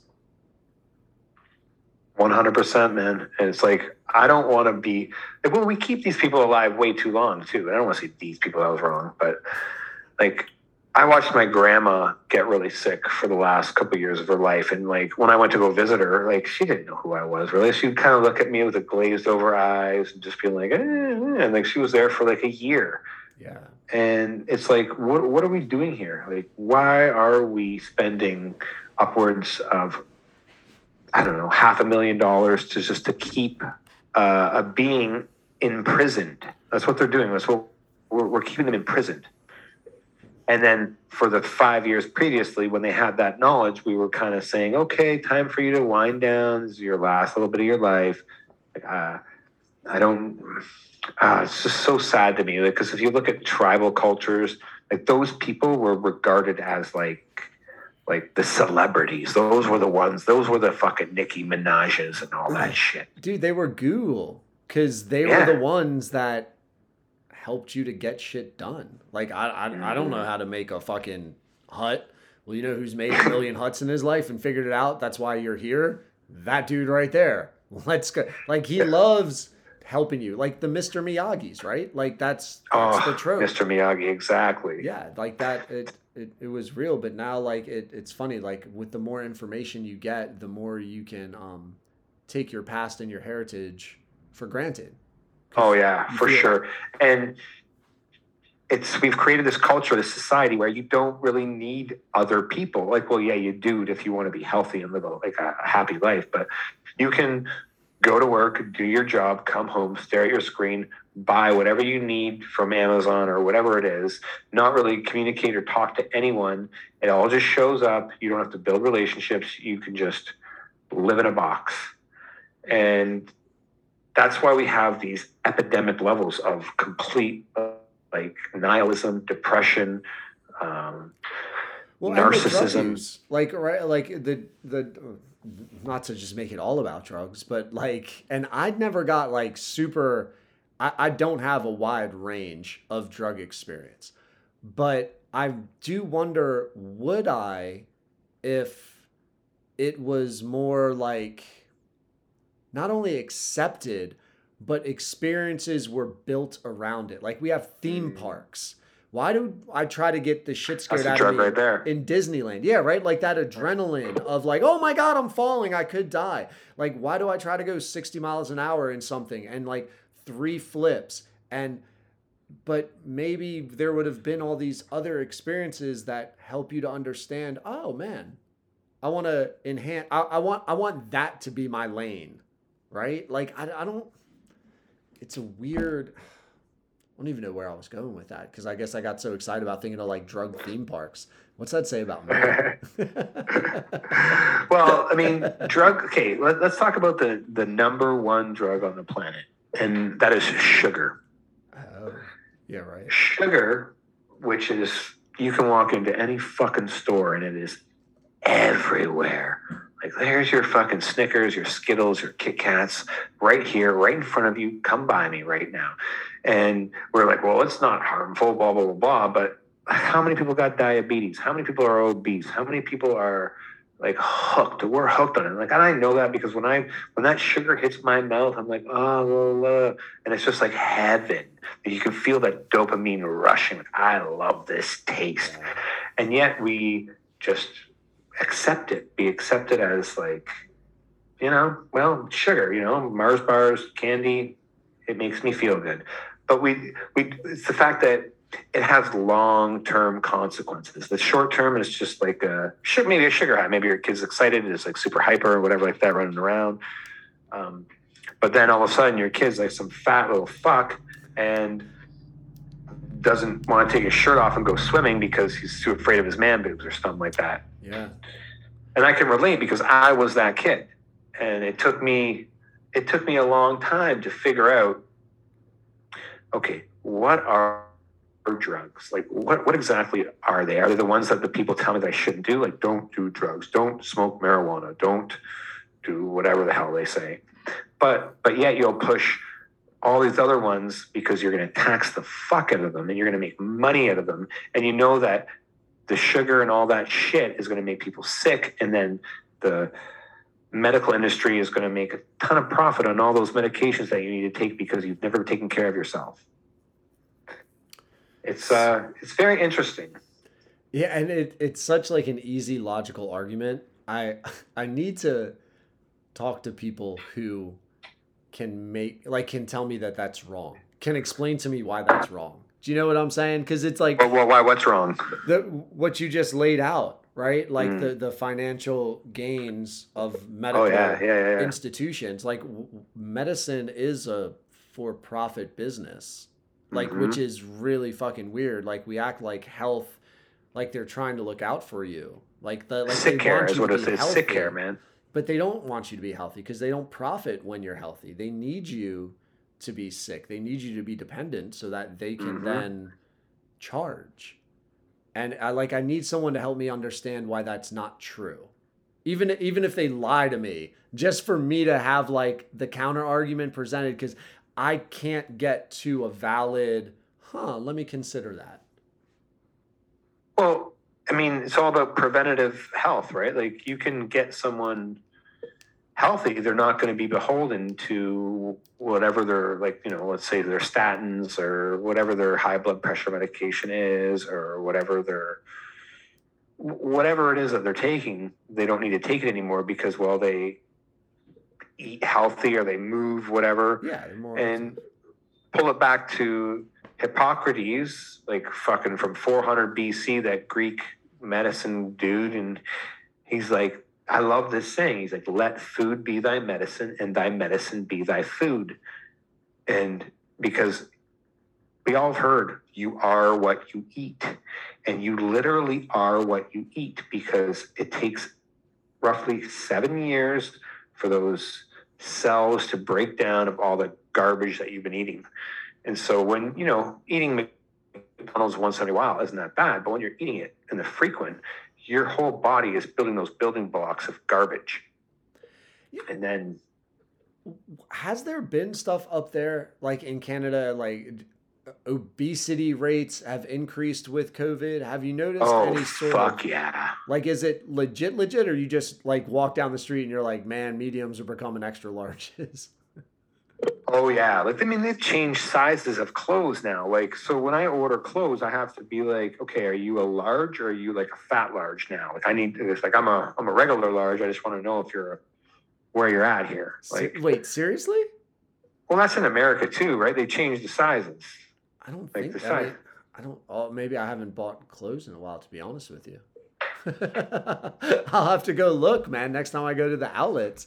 But that, God, yeah, because y'all seemed way, and again, like, I don't know, not again, but like thinking of the lockdown, I was thinking of when I spoke to some people in London, and like there would be cops going out to ticket activity. Like you got an hour outside, I was told. Really? At certain points in London, yeah.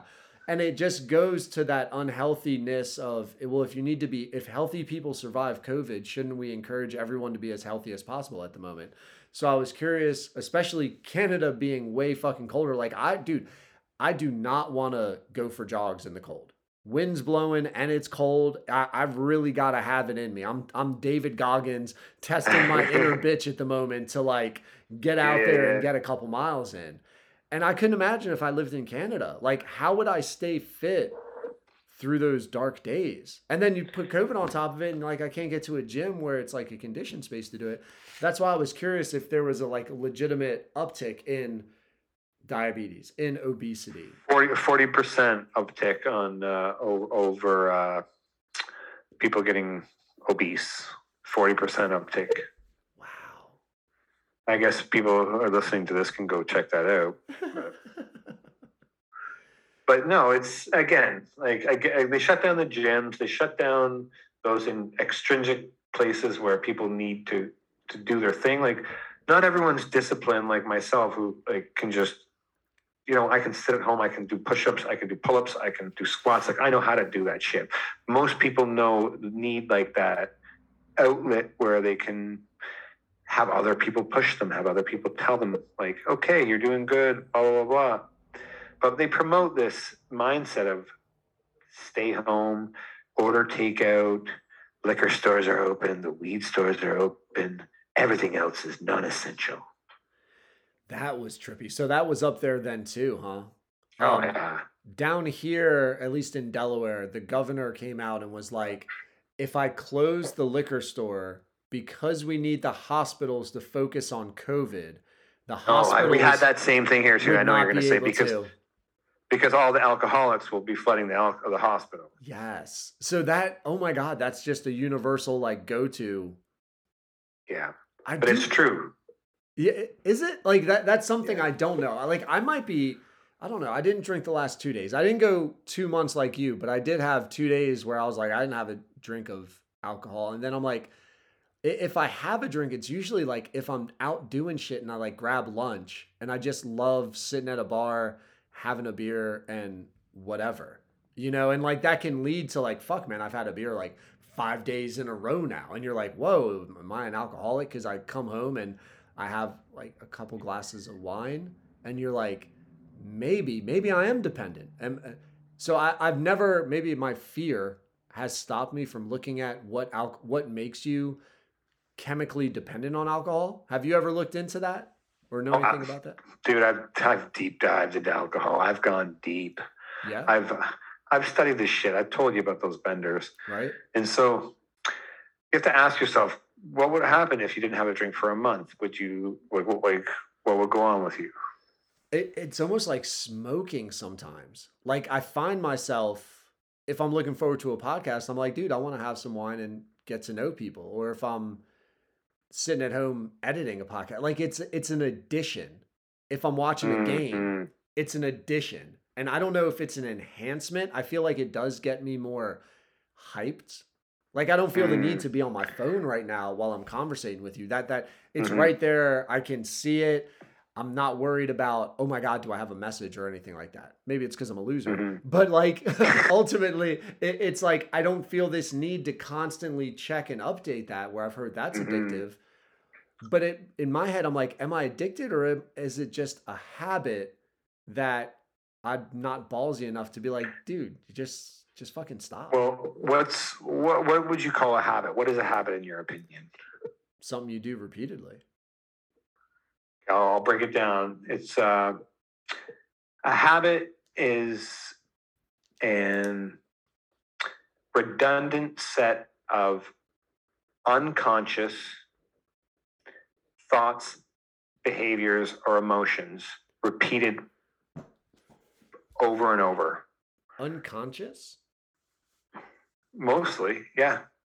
So like that would be like, why do I have this wine glass in my hand? Or because to me it's like the conscious decision to like yeah, drive well, to the okay, liquor so store. not all. Sorry, it's like a lot of our habits are like.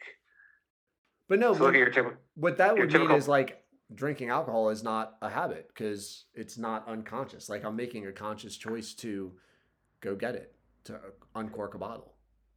Mhm. But why do you want to do that? To make a conversation? Okay, so you might not be a good example.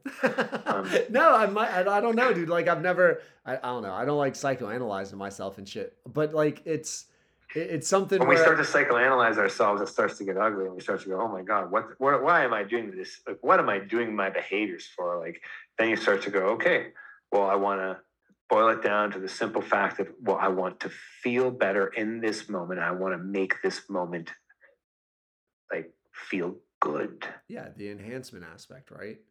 So then And that's a good intention, right? But Yeah. sometimes it's like, where are we going with this? It's like, well, I can't do this podcast or I can't edit this video unless I have this wine because it won't be as good. Yeah, I don't think I get there. I think it's not like a fear based of if I don't have, it's more the enjoyment and celebration of it's honestly like it makes it a moment. And maybe that's marketing that's gotten me. But like having a glass of wine, like it makes it an occasion. It makes it special. Maybe I just don't have enough special shit in my life. Maybe that's a void that wine is filling. Well, I mean, what? It's okay. We'll have to like get into it to make it about me. But I'm curious about like the alcohol addiction part versus the habit part. That's what I was curious about. Like because you can become physically dependent, right? Like I remember the Nick Nolte movie. He's fucking like shaking like crazy, and he has to have this thing, and it's consumed his life. And I'm like, do I know people like that on the low or? Alcohol is the only drug that, like, no, actually, there's benzodiazepines, but alcohol and benzodiazepines is like the only drugs that if you are habitual, like regular with it, and you come off of it, you have like I think it's like a 10 or so % chance that like you'll physically die. Like heroin, no. Like cocaine, no. But alcohol, you come off of that if you're a habitual drinker, like I'm talking about, like, 5, 6, 7 drinks a day all the time. Or if you're like one of those bender people like I used to be, where you go on a bender for like 10, 15 days and you come off of it, there's a strong chance that, well, strong meaning 10 or 15%, which is, I don't know, it's pretty strong in the long scheme of things. Yeah, I mean, dude, if you went Russian roulette, 16% chance, right? So if you go 10 to 15, if you go on the upper end of that, that's 1 out of 6. If you went 10, could you imagine a gun with 10 chambers and there's 1 bullet? Mm-hmm. Like how ballsy, how confident are you on pulling it? I don't like playing that game, but I did. Do you know what it is? Like, what is it about basically grapes and wheat, right? Fermented grapes and wheat that make our bodies dependent physically? I don't know the per se exact science of it, other than it's a poison, right? And so our liver's trying to detoxify it. And so it gets so used to that poison. And then when you pull that poison out of it, it kind of goes into shock. Like, oh shit, like I don't have to do this anymore. Like, what am I doing here? Like, what is my job at this point? Like, what's going on? And so I'm sure there's a hell of a lot more people qualified than I'm saying, but my experiences were, okay, where are we here right now? I can't sleep. What's happening? What do I do from here? And it's, again, this is like 10, 15 years ago. I'm trying to remember, but they were they were very interesting learning periods of my life. And I've told people before, they're like, well, did you ever wish that you never did that? Or did you ever wish you could take that back? And no, like I learned a lot in those dark areas. Yeah, is that because it was so extreme for you? Is that part of why you don't worry about having some wine right now and falling back to it? Absolutely. Cause like, I don't, yeah, The I don't bad was so really, bad. it doesn't really affect me in that same manner as before, where it was like, I'll circle it back to the intention of why I would have gone on a bender back there. My intention was, well, I don't want to feel the pain of this world right now. I don't want to feel the pain of my thoughts, my inner critic, my inner judge, my inner bullshit. I just want it to go away. And then once I got into that cycle loop, and I can guarantee you it's genetic, and it's like I had my family members who did the same thing. My dad did the same thing. His dad did the same thing. It was just a cycle. And so it would kick in, and it would just kind of override. And then once you're in it, you're not thinking. You're not like, oh, okay, well, I just want to not feel blah, blah, blah. You're just like, okay, here's my drug. Here it is. I need to keep taking it. And then now I like I honestly like clarity so much better. Like it's a drug in itself. Like being able to find what I need to find when I need to find it, know what I need to know when I need to know it, and speak when I need to speak when I need to speak it is so much more intoxicating than going, okay, I just don't want to feel right now. Oh God, the world's tough. I hate myself, or whatever the bullshit story I would tell myself. That's what did you just say? It cracked me the fuck up. I almost lost it, but like it was like what knowing where my shit is when I need to know where it is. Like there's nothing fucking worse if you're like partying with some people, you're hanging out, and you're like, whatever, where are my fucking keys? Where did I park? Like, how did I get to this bar? And like you're a fucking child, man. You're a toddler hoping that you're leashed to somebody and you don't walk out in the middle of a street.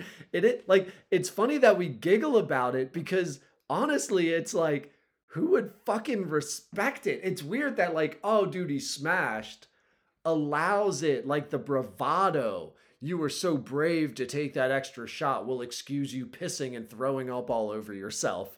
And it's like, when else could we see a dude that pisses and throws up on himself and be like, that's a dude? Like, no, nobody would say that. We want clean cut clarity, motherfucker. Even you with the scruffy beard, and I'm trying to get there with my beard. Like, it's clarity, right? Like, it's not a slop. You don't have a bunch of food hanging in your shit and vomit chunks. Like, it is odd that it gets like glorified, romanticized. Wow. Well, I mean, you can pull it all back to the level of how much we love ourselves, right? And it's bandied around in society. It's like, well, we just don't love ourselves, and we have all these self-help books and all these fucking information on how to love ourselves. But why don't we love ourselves? Like, what is the underlying question? Like, I'm sure we've all asked ourselves, like, fuck, I'm a loser because that person said this to me, or because that happened to me when I was 7, or whatever it was. Like, so it's a journey of coming back to love all the broken pieces, all those dark areas of who we fucking are. And that's one thing I mean, it's been a fucking amazing journey in my life. It's where I've come. Like, I used to, and I still catch myself, I used to judge my level of value and who I thought I was a person and how much other people liked me, or how much they thought I was cool, or whatever the fuck I used to say. It's like, how much you liked me or whatever would determine how much I loved myself. And then when I was able to figure out that none of that mattered, and that who I was as a person, and how I treated myself, and how I was truthful to myself, like becoming true to yourself and stop lying to yourself, that is what really starts to cultivate that level of trust, that level of awareness that we can find And then once you find that in here, in your heart, in you, it reverberates outward into everything else that you do. And then you start to see how hurt everyone was, because how hurt you. Like I'm sure you know that no one can say anything more mean than what you say to yourself. Man, yeah, dude, I've thought about that, and I'm pretty fucking heavy on the self-negative talk. I'm not very encouraging. It's something where like if I need to push through, I'm not the come on, Sean, you can do it, buddy. You've been there before. I'm like the quit being a fucking punk, man. Like pick up the pace, you little bitch. Like I'm super negative towards myself. Yeah. But the hurt, when I think of when I've been hurt, it's when I've trusted that someone is okay with me and I discover that they're not. And it's like I always knew I'm whatever, right? Like I feel like you know yourself better than anyone else. But when I thought someone else knew that about me, and it turns out that they're either not okay with it or that they think that aspect of me is not worth their time anymore, it's like then you put your self-worth into their opinion. Whoo. Yeah. No, because I knew my self-worth. It's more like the hurt of, like, it feels like a broken trust. Like, fuck, dude. I thought, whatever. Like, just take something as simple as, like, sarcasm. It's funny to me because I can be very deadpanned with my sarcasm. A lot of people are like, dude, I can't fucking tell if you're like, you're always like, when Trump was president, I was like, thank God for our supreme leader, Trump. And I would just say the shit whenever I could. Thanks to our supreme leader, Trump. And they'd be like, I can't fucking tell. And I'll be like, I'm completely making fun of this shit, right? But the sarcasm, if someone knows me and then all of a sudden for some reason they're like, dude, I'm just done with your sarcastic ass. It was like, whoa, man. Like, I thought that we had an understanding, and now I've gained a relationship with you, and that gets taken away for me being me when I thought contractually it was okay for me to be me.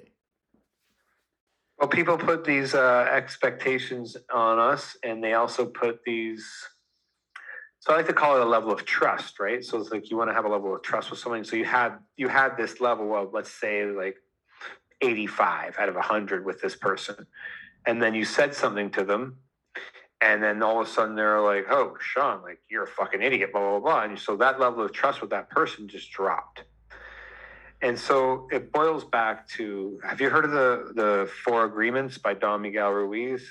No, but I have $400 that I have to spend for my school budget, and I get to buy a bunch of books, and I think I'm going to be super selfish and take people who give me these recommendations and use my school budget to get like the best fucking hardcover books and have just some dope ass philosophical library. So the 4 Agreements. This book. Sorry. Okay, so he's actually made one called the 5th Agreement as well, but I'll break it down here. So the 4 Agreements is, number 1, be impeccable with your word. In a nutshell, tell the truth or at least don't lie. Number 2, don't take anything personally. Wow, that's hard. I take everything personally, dude. That's what I've discovered about myself, and I don't know what the other ones are. But as I'm going here, I'm like, I feel like I'm pretty decent with my word. I'll say stupid shit to be stupid and make people laugh, but I'm not trying to manipulate. Very rarely, if ever, am I trying to fucking lie to you. But if you say something, like I get accosted, I'm like, it's an assault on my character. And it's like, why am I taking that shit so personal? It's a reflection of their own inner self, lack of fragile sense of self-worth, more or less. Like, so they're going to call you, and you're going to always have haters. So just don't take it personally. Yeah. Don't take anything personally. And then number 3, which is one that I love as well, which I'm sure you've heard before, is don't make assumptions.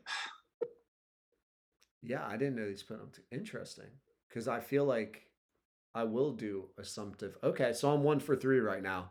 All right, clearly I need to. And then number 4, always do your best. I feel like I'm pretty good at that one.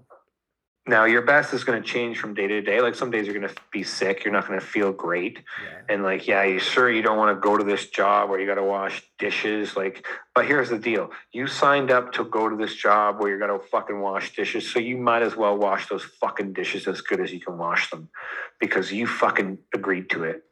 And so it's like, if you're feeling sick that day, you're going to wash the dishes to the best of your ability that day, whatever it is. And I'm using just a dishwashing example. No offense to all the dishwashers out there, but whatever. And then the fifth one, which is my favorite, because the original one's called the 4 Agreements, but then he came out with a new one called the 5th Agreement. And it's be skeptical, but learn to listen. You had said that earlier. So that's where that came from, huh? Yes, absolutely. Why do you think he added that? Or did you read the book and he explains why he added Yeah, he explains it because he's figured like he can't throw too much at people at once. that? Because that one's like, it's most people hear something that they don't want to believe and they're just like, they dismiss it right away. Or like, especially if it came out of like, say like Donald Trump's mouth. They're like, oh, Donald Trump said it. I'm not going to listen to it. Right. You don't think that contradicts the third, don't make assumptions, be skeptical? Like that's interesting, man, because that's one of those lines. No, right? I don't Like, think being skeptical is making assumptions. I think it's just don't like be skeptical because you never know. But at the same time, learn to listen whatever's coming out. And then use your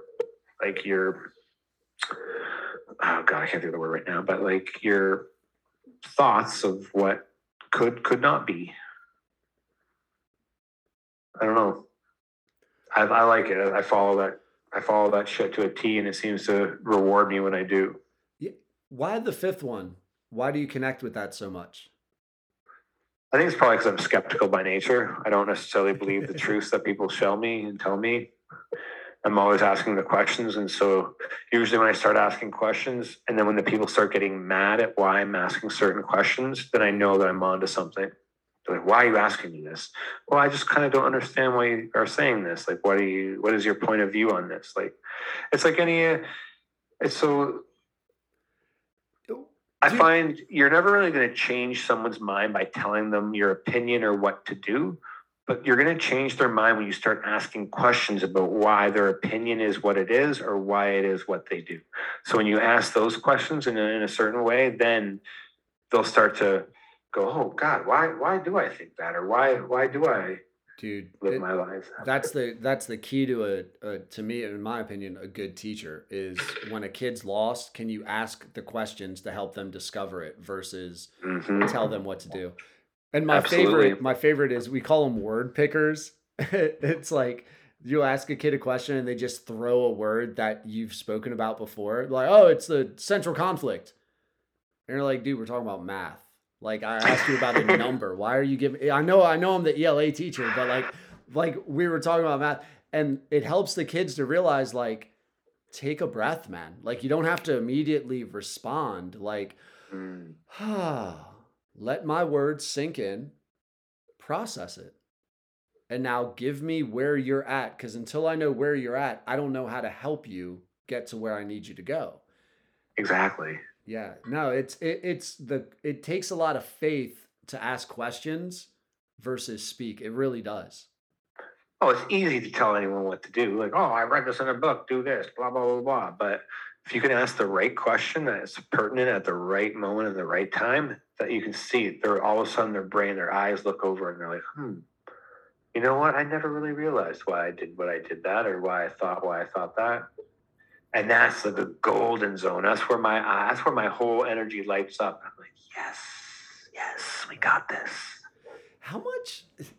I can't remember if I knew this before because I knew you were doing some yoga classes because we had basically met like pretty early into the pandemic. But how much gets like philosophical and counseling with your yoga stuff? Or is that just something that's like more like a personal hobby that like comes up afterwards in like basic conversation? So I actually started into like personal one-on-one coaching as well. So like I hate using the word life coaching because it's like so thrown out there. Like everyone's a fucking life coach now. So coaching one-on-one, and I do run a men's, what I call a men's yoga development program, which will be launching on March the 20th for anyone in Dundas. Probably no one who's listening will be in Dundas, but anyways, I've got a full program on that almost. And so it's, they come into that program thinking that they're going to learn how to touch their toes or become more flexible or more strong or whatever it is. And granted, they will learn that as well. But I take them right into that philosophical, like the real yoga is the 8th limb of yoga. It's like a step-by-step methodology on how to bring awareness and understanding to your experiences of what life is. And it literally can help you create the life that you've always wanted and create the habits and the systems that will benefit you in your dreams and your goals. So I kind of use the yoga hook as kind of like the, hey, because like it's hard to go, hey, like let me show you and tell you what you should or should not do. No one wants to hear that shit, but they do kind of want to get stronger and more flexible. So I kind of throw this whole spin on it. And yeah, coaching one-on-one, like this last 2 years, Sean, since we last talked, I've been taking on one-on-one clients quite frequently. And it's been amazing just seeing the transformation in these people from like broken, like again, we're all broken, from being super broken to less broken. And that's where I feel I love it. That's what I love. Functionally broken. Yeah, make them functionally broken in a sense that they are in control at this point, not as like the victim, like, oh, poor me, like this happened to me, or whatever their excuses and their stories are. So yeah. Dude, it's something in a real simple way. Stretching with my daughter, she runs, and stretching with like basketball dudes, and basketball dudes are the worst fucking stretchers in the world. Like they're always wound tight. And it's like, dude, you above everyone need to fucking stretch more because you're quick twitch all the time. Like elongate that stuff. But you ask a dude to bend over, touch his toes, and the moment they feel that sharp, they don't want to breathe and exhale through it. And it's been a while to help my daughter to understand, like, watch what happens when I exhale. We'll do like some stupid partner stretch where we'll sit down on the floor, face each other. We'll go feet in like a V manner. So our feet are pushed against each other. And it's like, pull me and like pull me straight down so my chest goes to the floor. And now I'm like, just watch what happens. And I'm not super flexible. I'm nowhere near you, like flexibility wise from what I've seen. Like, but I'm like, yet. Let's just reframe that. Yet. Growth mindset. So, but it's funny when I'm like, just watch what happens. Now that I'm feeling pain and discomfort, I don't push away. I don't snap back from it. I release breath through it. And it's amazing that the breath helps the pain to go away. And I can find a next couple inches that I don't have. And it took her about a month through COVID to be like, so I have to trust that when I exhale, it'll stop hurting. And it was like, yeah, man. Yeah. And it seems like a lot of people are so wound in their minds that I'm almost wondering, like conversationally, if it's like functional brokenness. Wait, so if I kind of process this shit, I'll feel better. And it's like, yeah, dude, it's okay. That's what I love, man. I relish that when people get that click and I can see it in their fucking brain and it shifts and they're like, oh, so I have to lean into the discomfort. I'm like, yes, not pain. Pain is not good. The discomfort is okay. Allow that discomfort to flow through you and then breathe into it. Yeah, man. I don't know if it's a survival technique or if I don't know if it's a symptom of our comfort that we a symptom of our culture is what I believe. Yeah, where we just want to avoid the discomfort at all costs. So, it's become so easy for us to do that too, right? And not only that, to distract, be comfortable and distract ourselves. And the most like growth comes in that discomfort. Like how many times do you get better when everything's going good and everything's comfortable? Yeah, well, you technically can't, right? Yeah. Like it's just, I feel like it would be a scientific principle, but like how do you get better without discomfort? Like you're never always going to be like, oh my God, that was easy. And like, oh, that was easy. Like I can't think of one example where lifting more weight or jumping higher, running faster, being smarter happened by not struggling through something. Exactly. I mean, Jordan Peterson says it's great about the lobster. So have you heard of his lobster story? Actually, no. He loves lobsters because they fight. Sorry, I heard this one Jewish rabbi say it. It's like, so the lobster has their shell, and they shed their shell, and if they want to get a bigger shell, they have to completely lose it and become vulnerable. So predators can come eat them way easier. They can stay in that small shell the way they are, and predators may not get them as much, but they need to shed that shell, become vulnerable, get uncomfortable, and then become bigger. They grow bigger, and then a new shell forms. But there's that period where they have to, no risk, get worried. No biscuit. No risk, no reward. And again, we're in this culture of ease. Like it's so easy. That's why I gravitate to people like David Goggins and all those types of people, because not only because it's inspiring, but because I got the data points. Like I know when I get uncomfortable, and I don't want to run up that fucking hill when I'm like, sun's out, runs out, motherfuckers. Like I don't want to run up that fucking hill, but I know that I'm going to feel better, and I know that it's going to make me grow as a human and as an individual. I don't want to squat. I don't want to deadlift. I don't want to pull up, but I know that I'm going to get stronger. I'm going to get better and get smarter. I don't want to read complicated books. I don't want to tackle complicated topics. I don't want to offend people. I don't want to go in these areas, but I know that when I think in real time and I have these conversations with people, that I grow and I start to learn things. Am I going to get things wrong? Absolutely. But am I going to be afraid of being wrong or looking stupid? Maybe. But that's that's part of the course, right? Yeah. But I think that almost goes to that first rule, and I'll fuck up the wording, but what was the first of the 4 agreements? Like, do not lie. Be impeccable with your word. Be impeccable with your word. So like that's where people get caught up. And the more I've listened to people who speak for livings, it's like, yeah, and it can be as simple as a sportscaster. Yeah, I thought blank player was the best. Or yeah, I thought blank player was going to suck. Now new information came.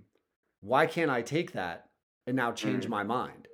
So exactly. It's not that I'm an asshole. It's not that I'm lying to you. It's that at that moment with what I had, that is where I was. That was my belief. So you shouldn't hold that against me. Why would you not want me to be honest and forthright with you? And then at the same time, why would you not want me, now that new information comes, to open my mind, to change? And that goes with actually the 5th one of like, be listening. The most attractive people to me in life are the ones who are presented with information and they're able to change their minds and look at things differently. Like those are people who want to grow, who want to get out of that lobster shell and are like, you know what? Yeah, like someone might judge me. They may think that I'm stupid or I said X, Y, Z back then, but I'm really to change my opinion with new information presented to me. And those are the people who, Mark Twain says it best. And it's like, this is the whole COVID nonsense too. It's like, it's easier to fool someone than to convince them that they've been fooled, because they just don't, they're so stubborn and they don't want to admit it. That's pretty good too. Easier to fool someone than convince them that they were fooled. Mm-hmm. Yeah, people just don't fucking like being wrong, man. It's it's the ego, man. Let go of that nonsense. Be okay with being wrong. And how many times have we heard in those self-development stuff and the people, it's like, fail hard, fail often, fail fast. Fail fast. Yeah. And now we just hand out participation trophies and don't fail people because like it'll hurt their fucking feelings. Yeah, it is. We talk about it where sports is the last, being in a school, like sports is the last true market accountability, like it's like a lot of self-actualization happens in sports because kids think they're blank, like they're the shit. And then all of a sudden you got a dude that comes out and grabs a rim and you're like, wait, I can jump high. And then they try to jump, they can't even grab net. And you're like, yo, that's a 1.5 foot difference, but you're the man. And it's like, no matter how much you get told, how much you want to deny it, it's there, man. And like, no matter what And it's I want always to 10 do, feet. It's always 10 feet. yeah. And it's like, that's one of the last realms of metrics. Performance matters. Like, you don't get to lie your way out of it. You don't get to rationalize your way out of it. It's like, can you do it or not, man? And that's it. I think it's part of why sports are so appealing, because it's one of the last frontiers of unknown, where it actually is like spontaneous. It's unpredictable. You don't know what could happen next, where everything else entertainment wise is so redundant. Absolutely. Like, once you stop lying to yourself, it starts to reverberate outward. Yeah, and I was just like, you could add to that, like, life. Like, people crave the redundancy in their lives, and then they look for the spontaneity. Dude, it really sounds like, I know it seems like you hated COVID. I don't want to speak for you, but it seems like you took COVID to your advantage. Oh, yeah. Oh, big time. Yeah. So why was COVID bad then? Like, it honestly makes me wonder, like, as a teacher, I get summer break. I get that 2 months off, and it's awesome.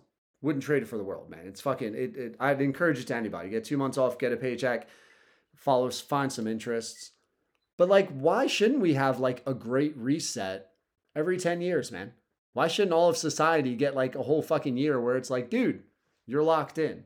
Figure out a way to get better. Well, I call that winter. And I know a lot of people don't get winter. Well, not like, but it's a time for us to, most people don't want to look at those skeletons in the closet. They don't want to look at what's going on inside it. So COVID was a time where you could actually look at your bullshit and go, okay, where are my leaks? Where are my gaps? Like, what is going on here? And you could either go, I don't want to look at this shit. Okay, hold on. We got Netflix out the ass. We've got alcohol out the ass, or whatever it is to distract. And that's a nice, easy path, where it was put to me this way. You're either going to come out of COVID like a hunk, a chunk, or a drunk.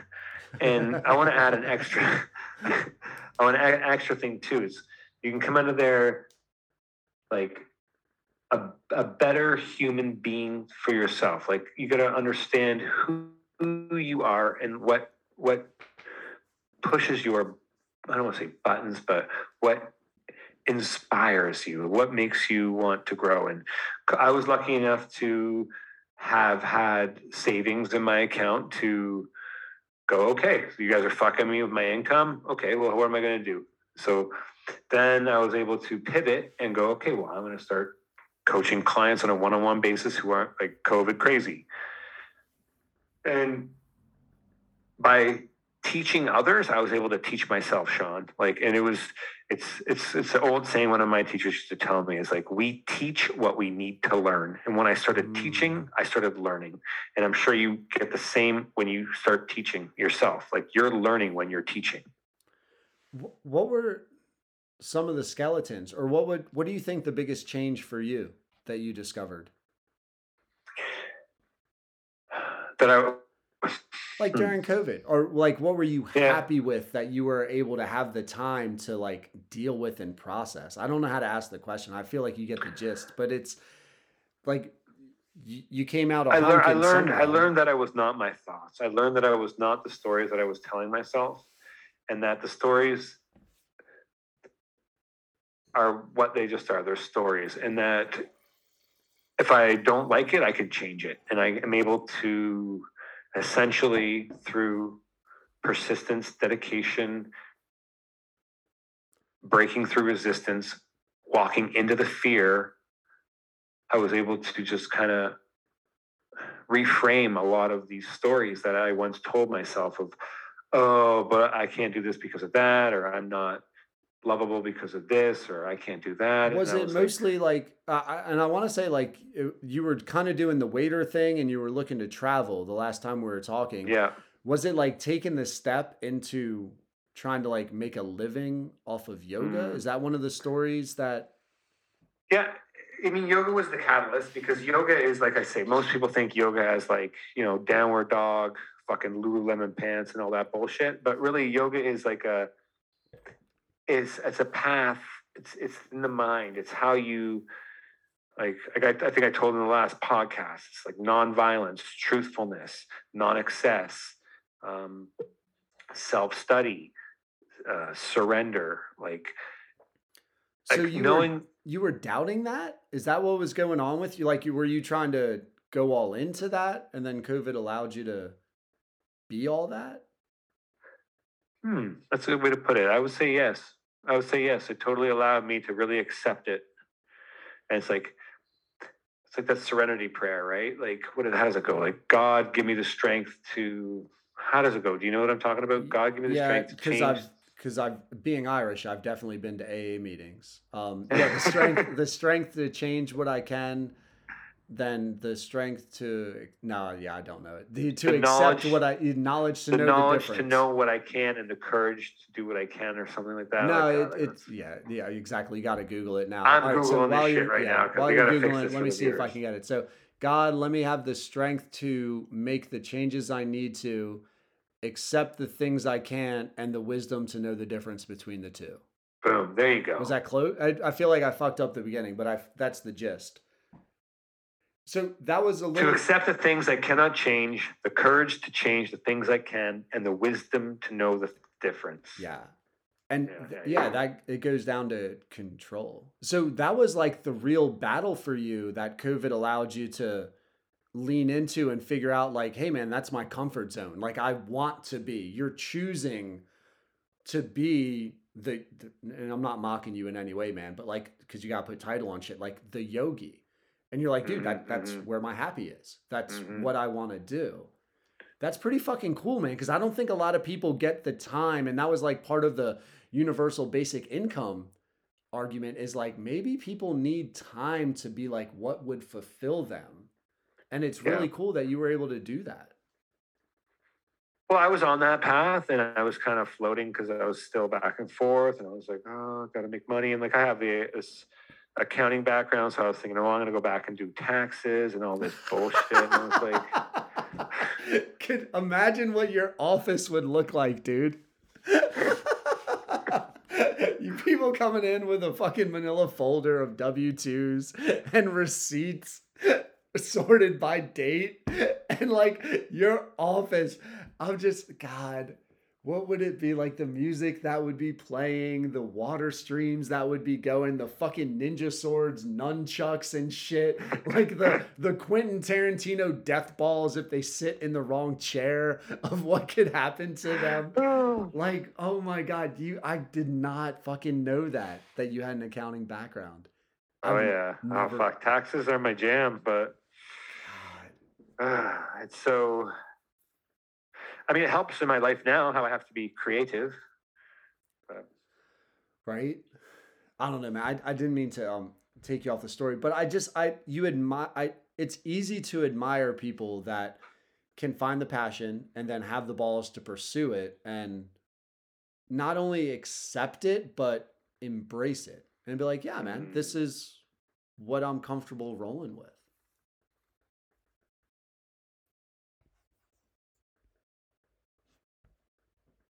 Can't tell if you froze on me or if you're Googling something else. Maybe it's Zoom being like, hey man, you're rambling at this point. And like I was an asshole here, I was an asshole there, whatever. But how am I going to be going forward? How am I going to treat people? And that's where I put the most stock in anyone. It's like, how do you treat people? I don't know, man.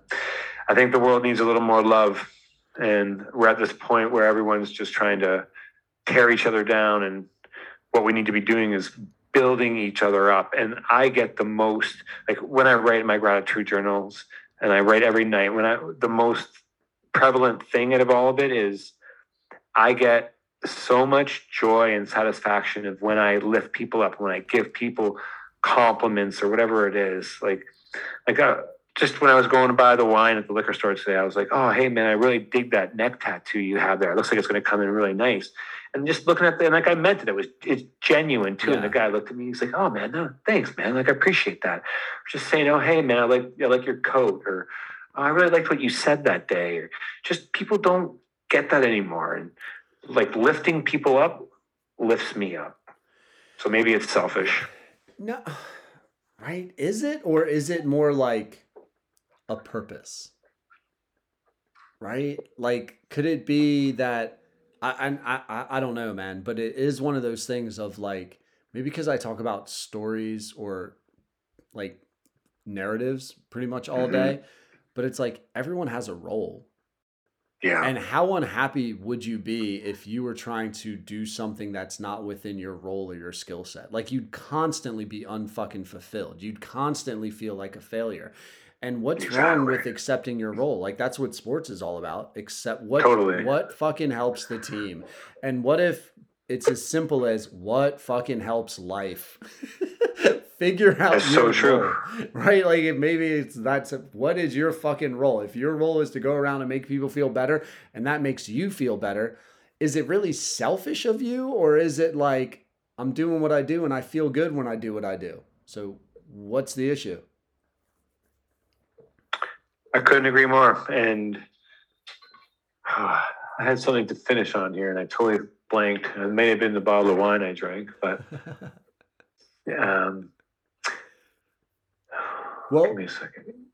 Go ahead. No, I was going to say, and it might be, do you remember, and I believe the last time I asked, you actually were one of the first people that I tried to do the end of the podcast segment on.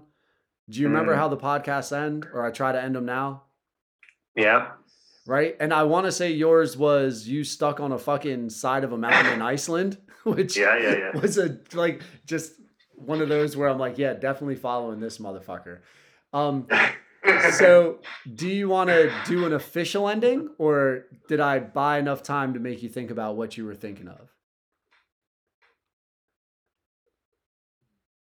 No pressure. I had something really good to end on there and I'm just kind of like, fuck, I lost it. And I know as soon as we end this conversation, it'll come back to me. Good. It'll be for the third one then. Or just for ourselves when we talk again. No, exactly. I love just chatting in general. But all right, man. So, well, let's do this. I'll make it official. Can I get your second best first for last? We've saved the best first for last. Sponsored by Abstinence. Waiting makes it worthwhile. Maybe your best first COVID for last. Was there something, because we kind of started with COVID. That was what I was interested in, your COVID experience.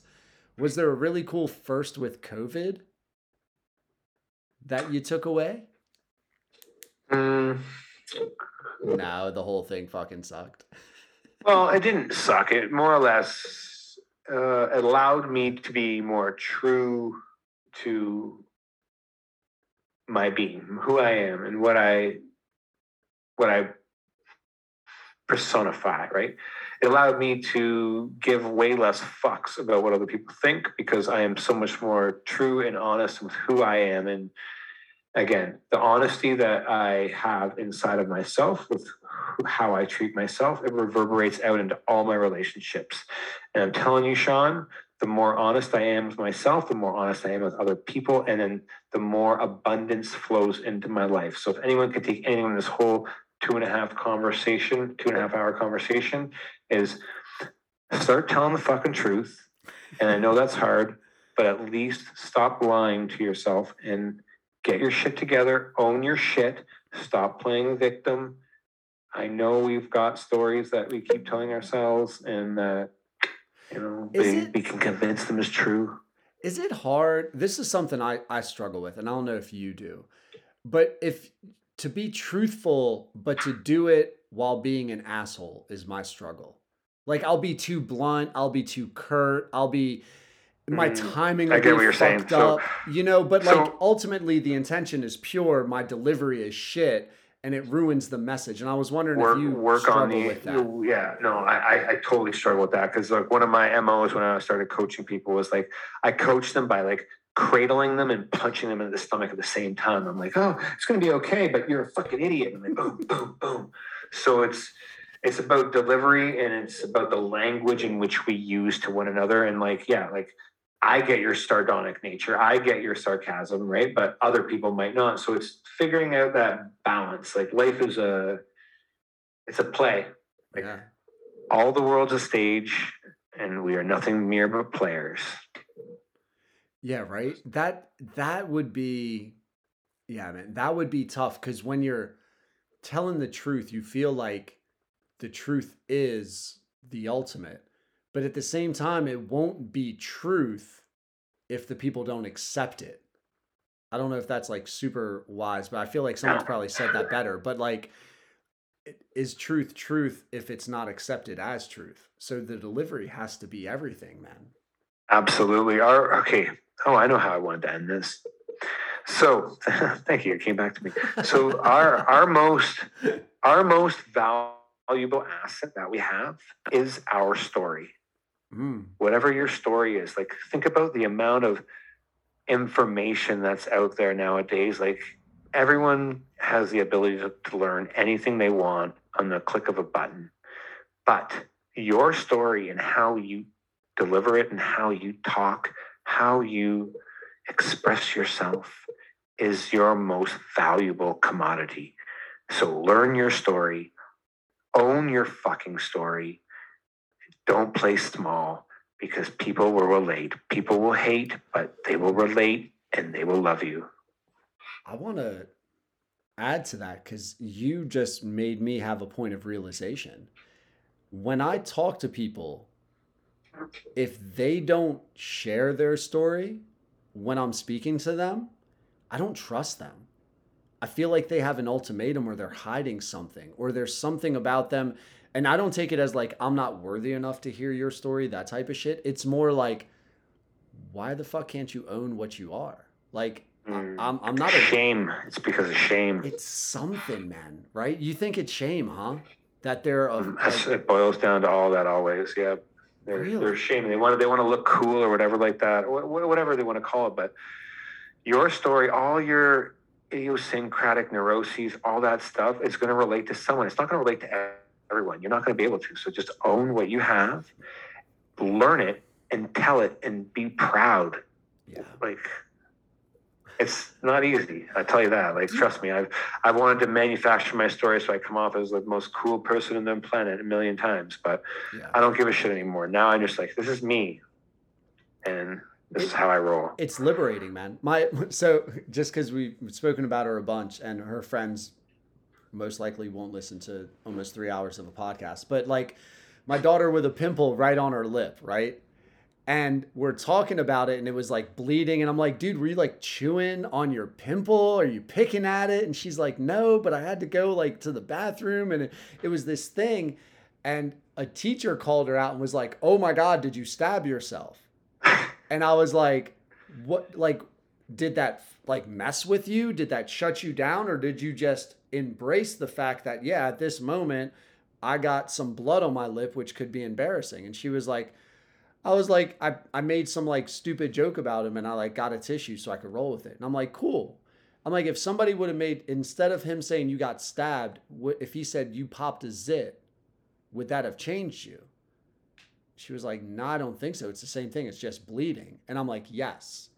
Because if you want to deny the fact that it's a zit, now you open yourself up to being hurt and being played. And now you're pretending.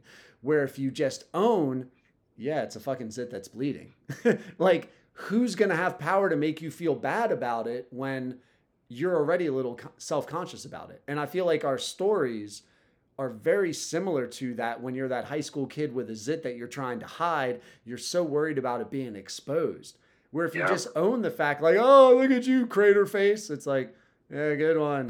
Did you watch a lot of TV last night to come up with that snarky remark? Thanks. See you in period 2, Tom. Like, it takes all the power away and it's so liberating. Totally. I mean, the best comedians make fun of themselves first, right? So you can't really get at them anymore. That's how Eminem won the 8 Mile. Yeah. So the best I can say to anyone who's still listening is own your fucking story, own your shit. Yeah. And start taking responsibility, because in Empowerment comes via responsibility. You're not a victim. Don't believe what they tell you. You can always get better. If you get 1% better every day, at the end of the year, if you started getting 1% better, you would be 37 times better by only getting 1% better.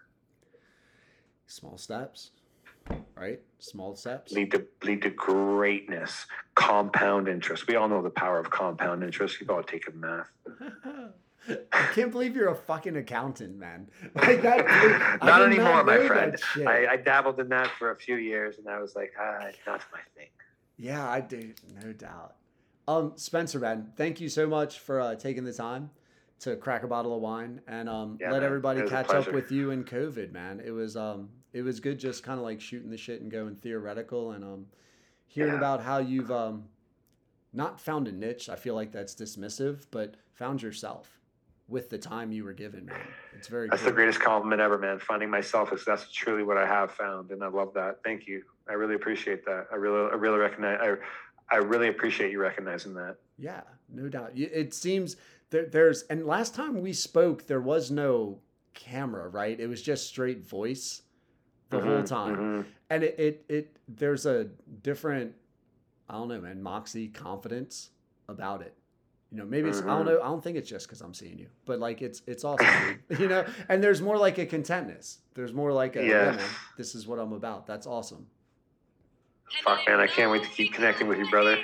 Yeah. We'll be around. On the subject I like most, getting to know you. Thanks to Andre Psyche for supporting the Getting to Know You pod. Search up Andre Psyche on social media. Give him a follow just for the fuck of it. Dear listeners, if you've enjoyed getting to know today's guest or just want to support this upstart podcast, go to our Patreon. For as little as $2 a month, your donation will help with all the costs associated with producing the Getting to Know You pod. Don't forget the 3 free ways to support the pod. 1. Subscribe to the Getting to Know You pod. 2. Friend and follow the Getting to Know You pod on Twitter, Instagram, Facebook. 3. Go to Apple, write a review. And finally, if you or someone you know would like to become a sponsor of or advertise on the Getting to Know You pod, we would love to partner with you. We have a wide-ranging global audience that would like to get to know more about your brand or business. If you're interested, just message us. See ya.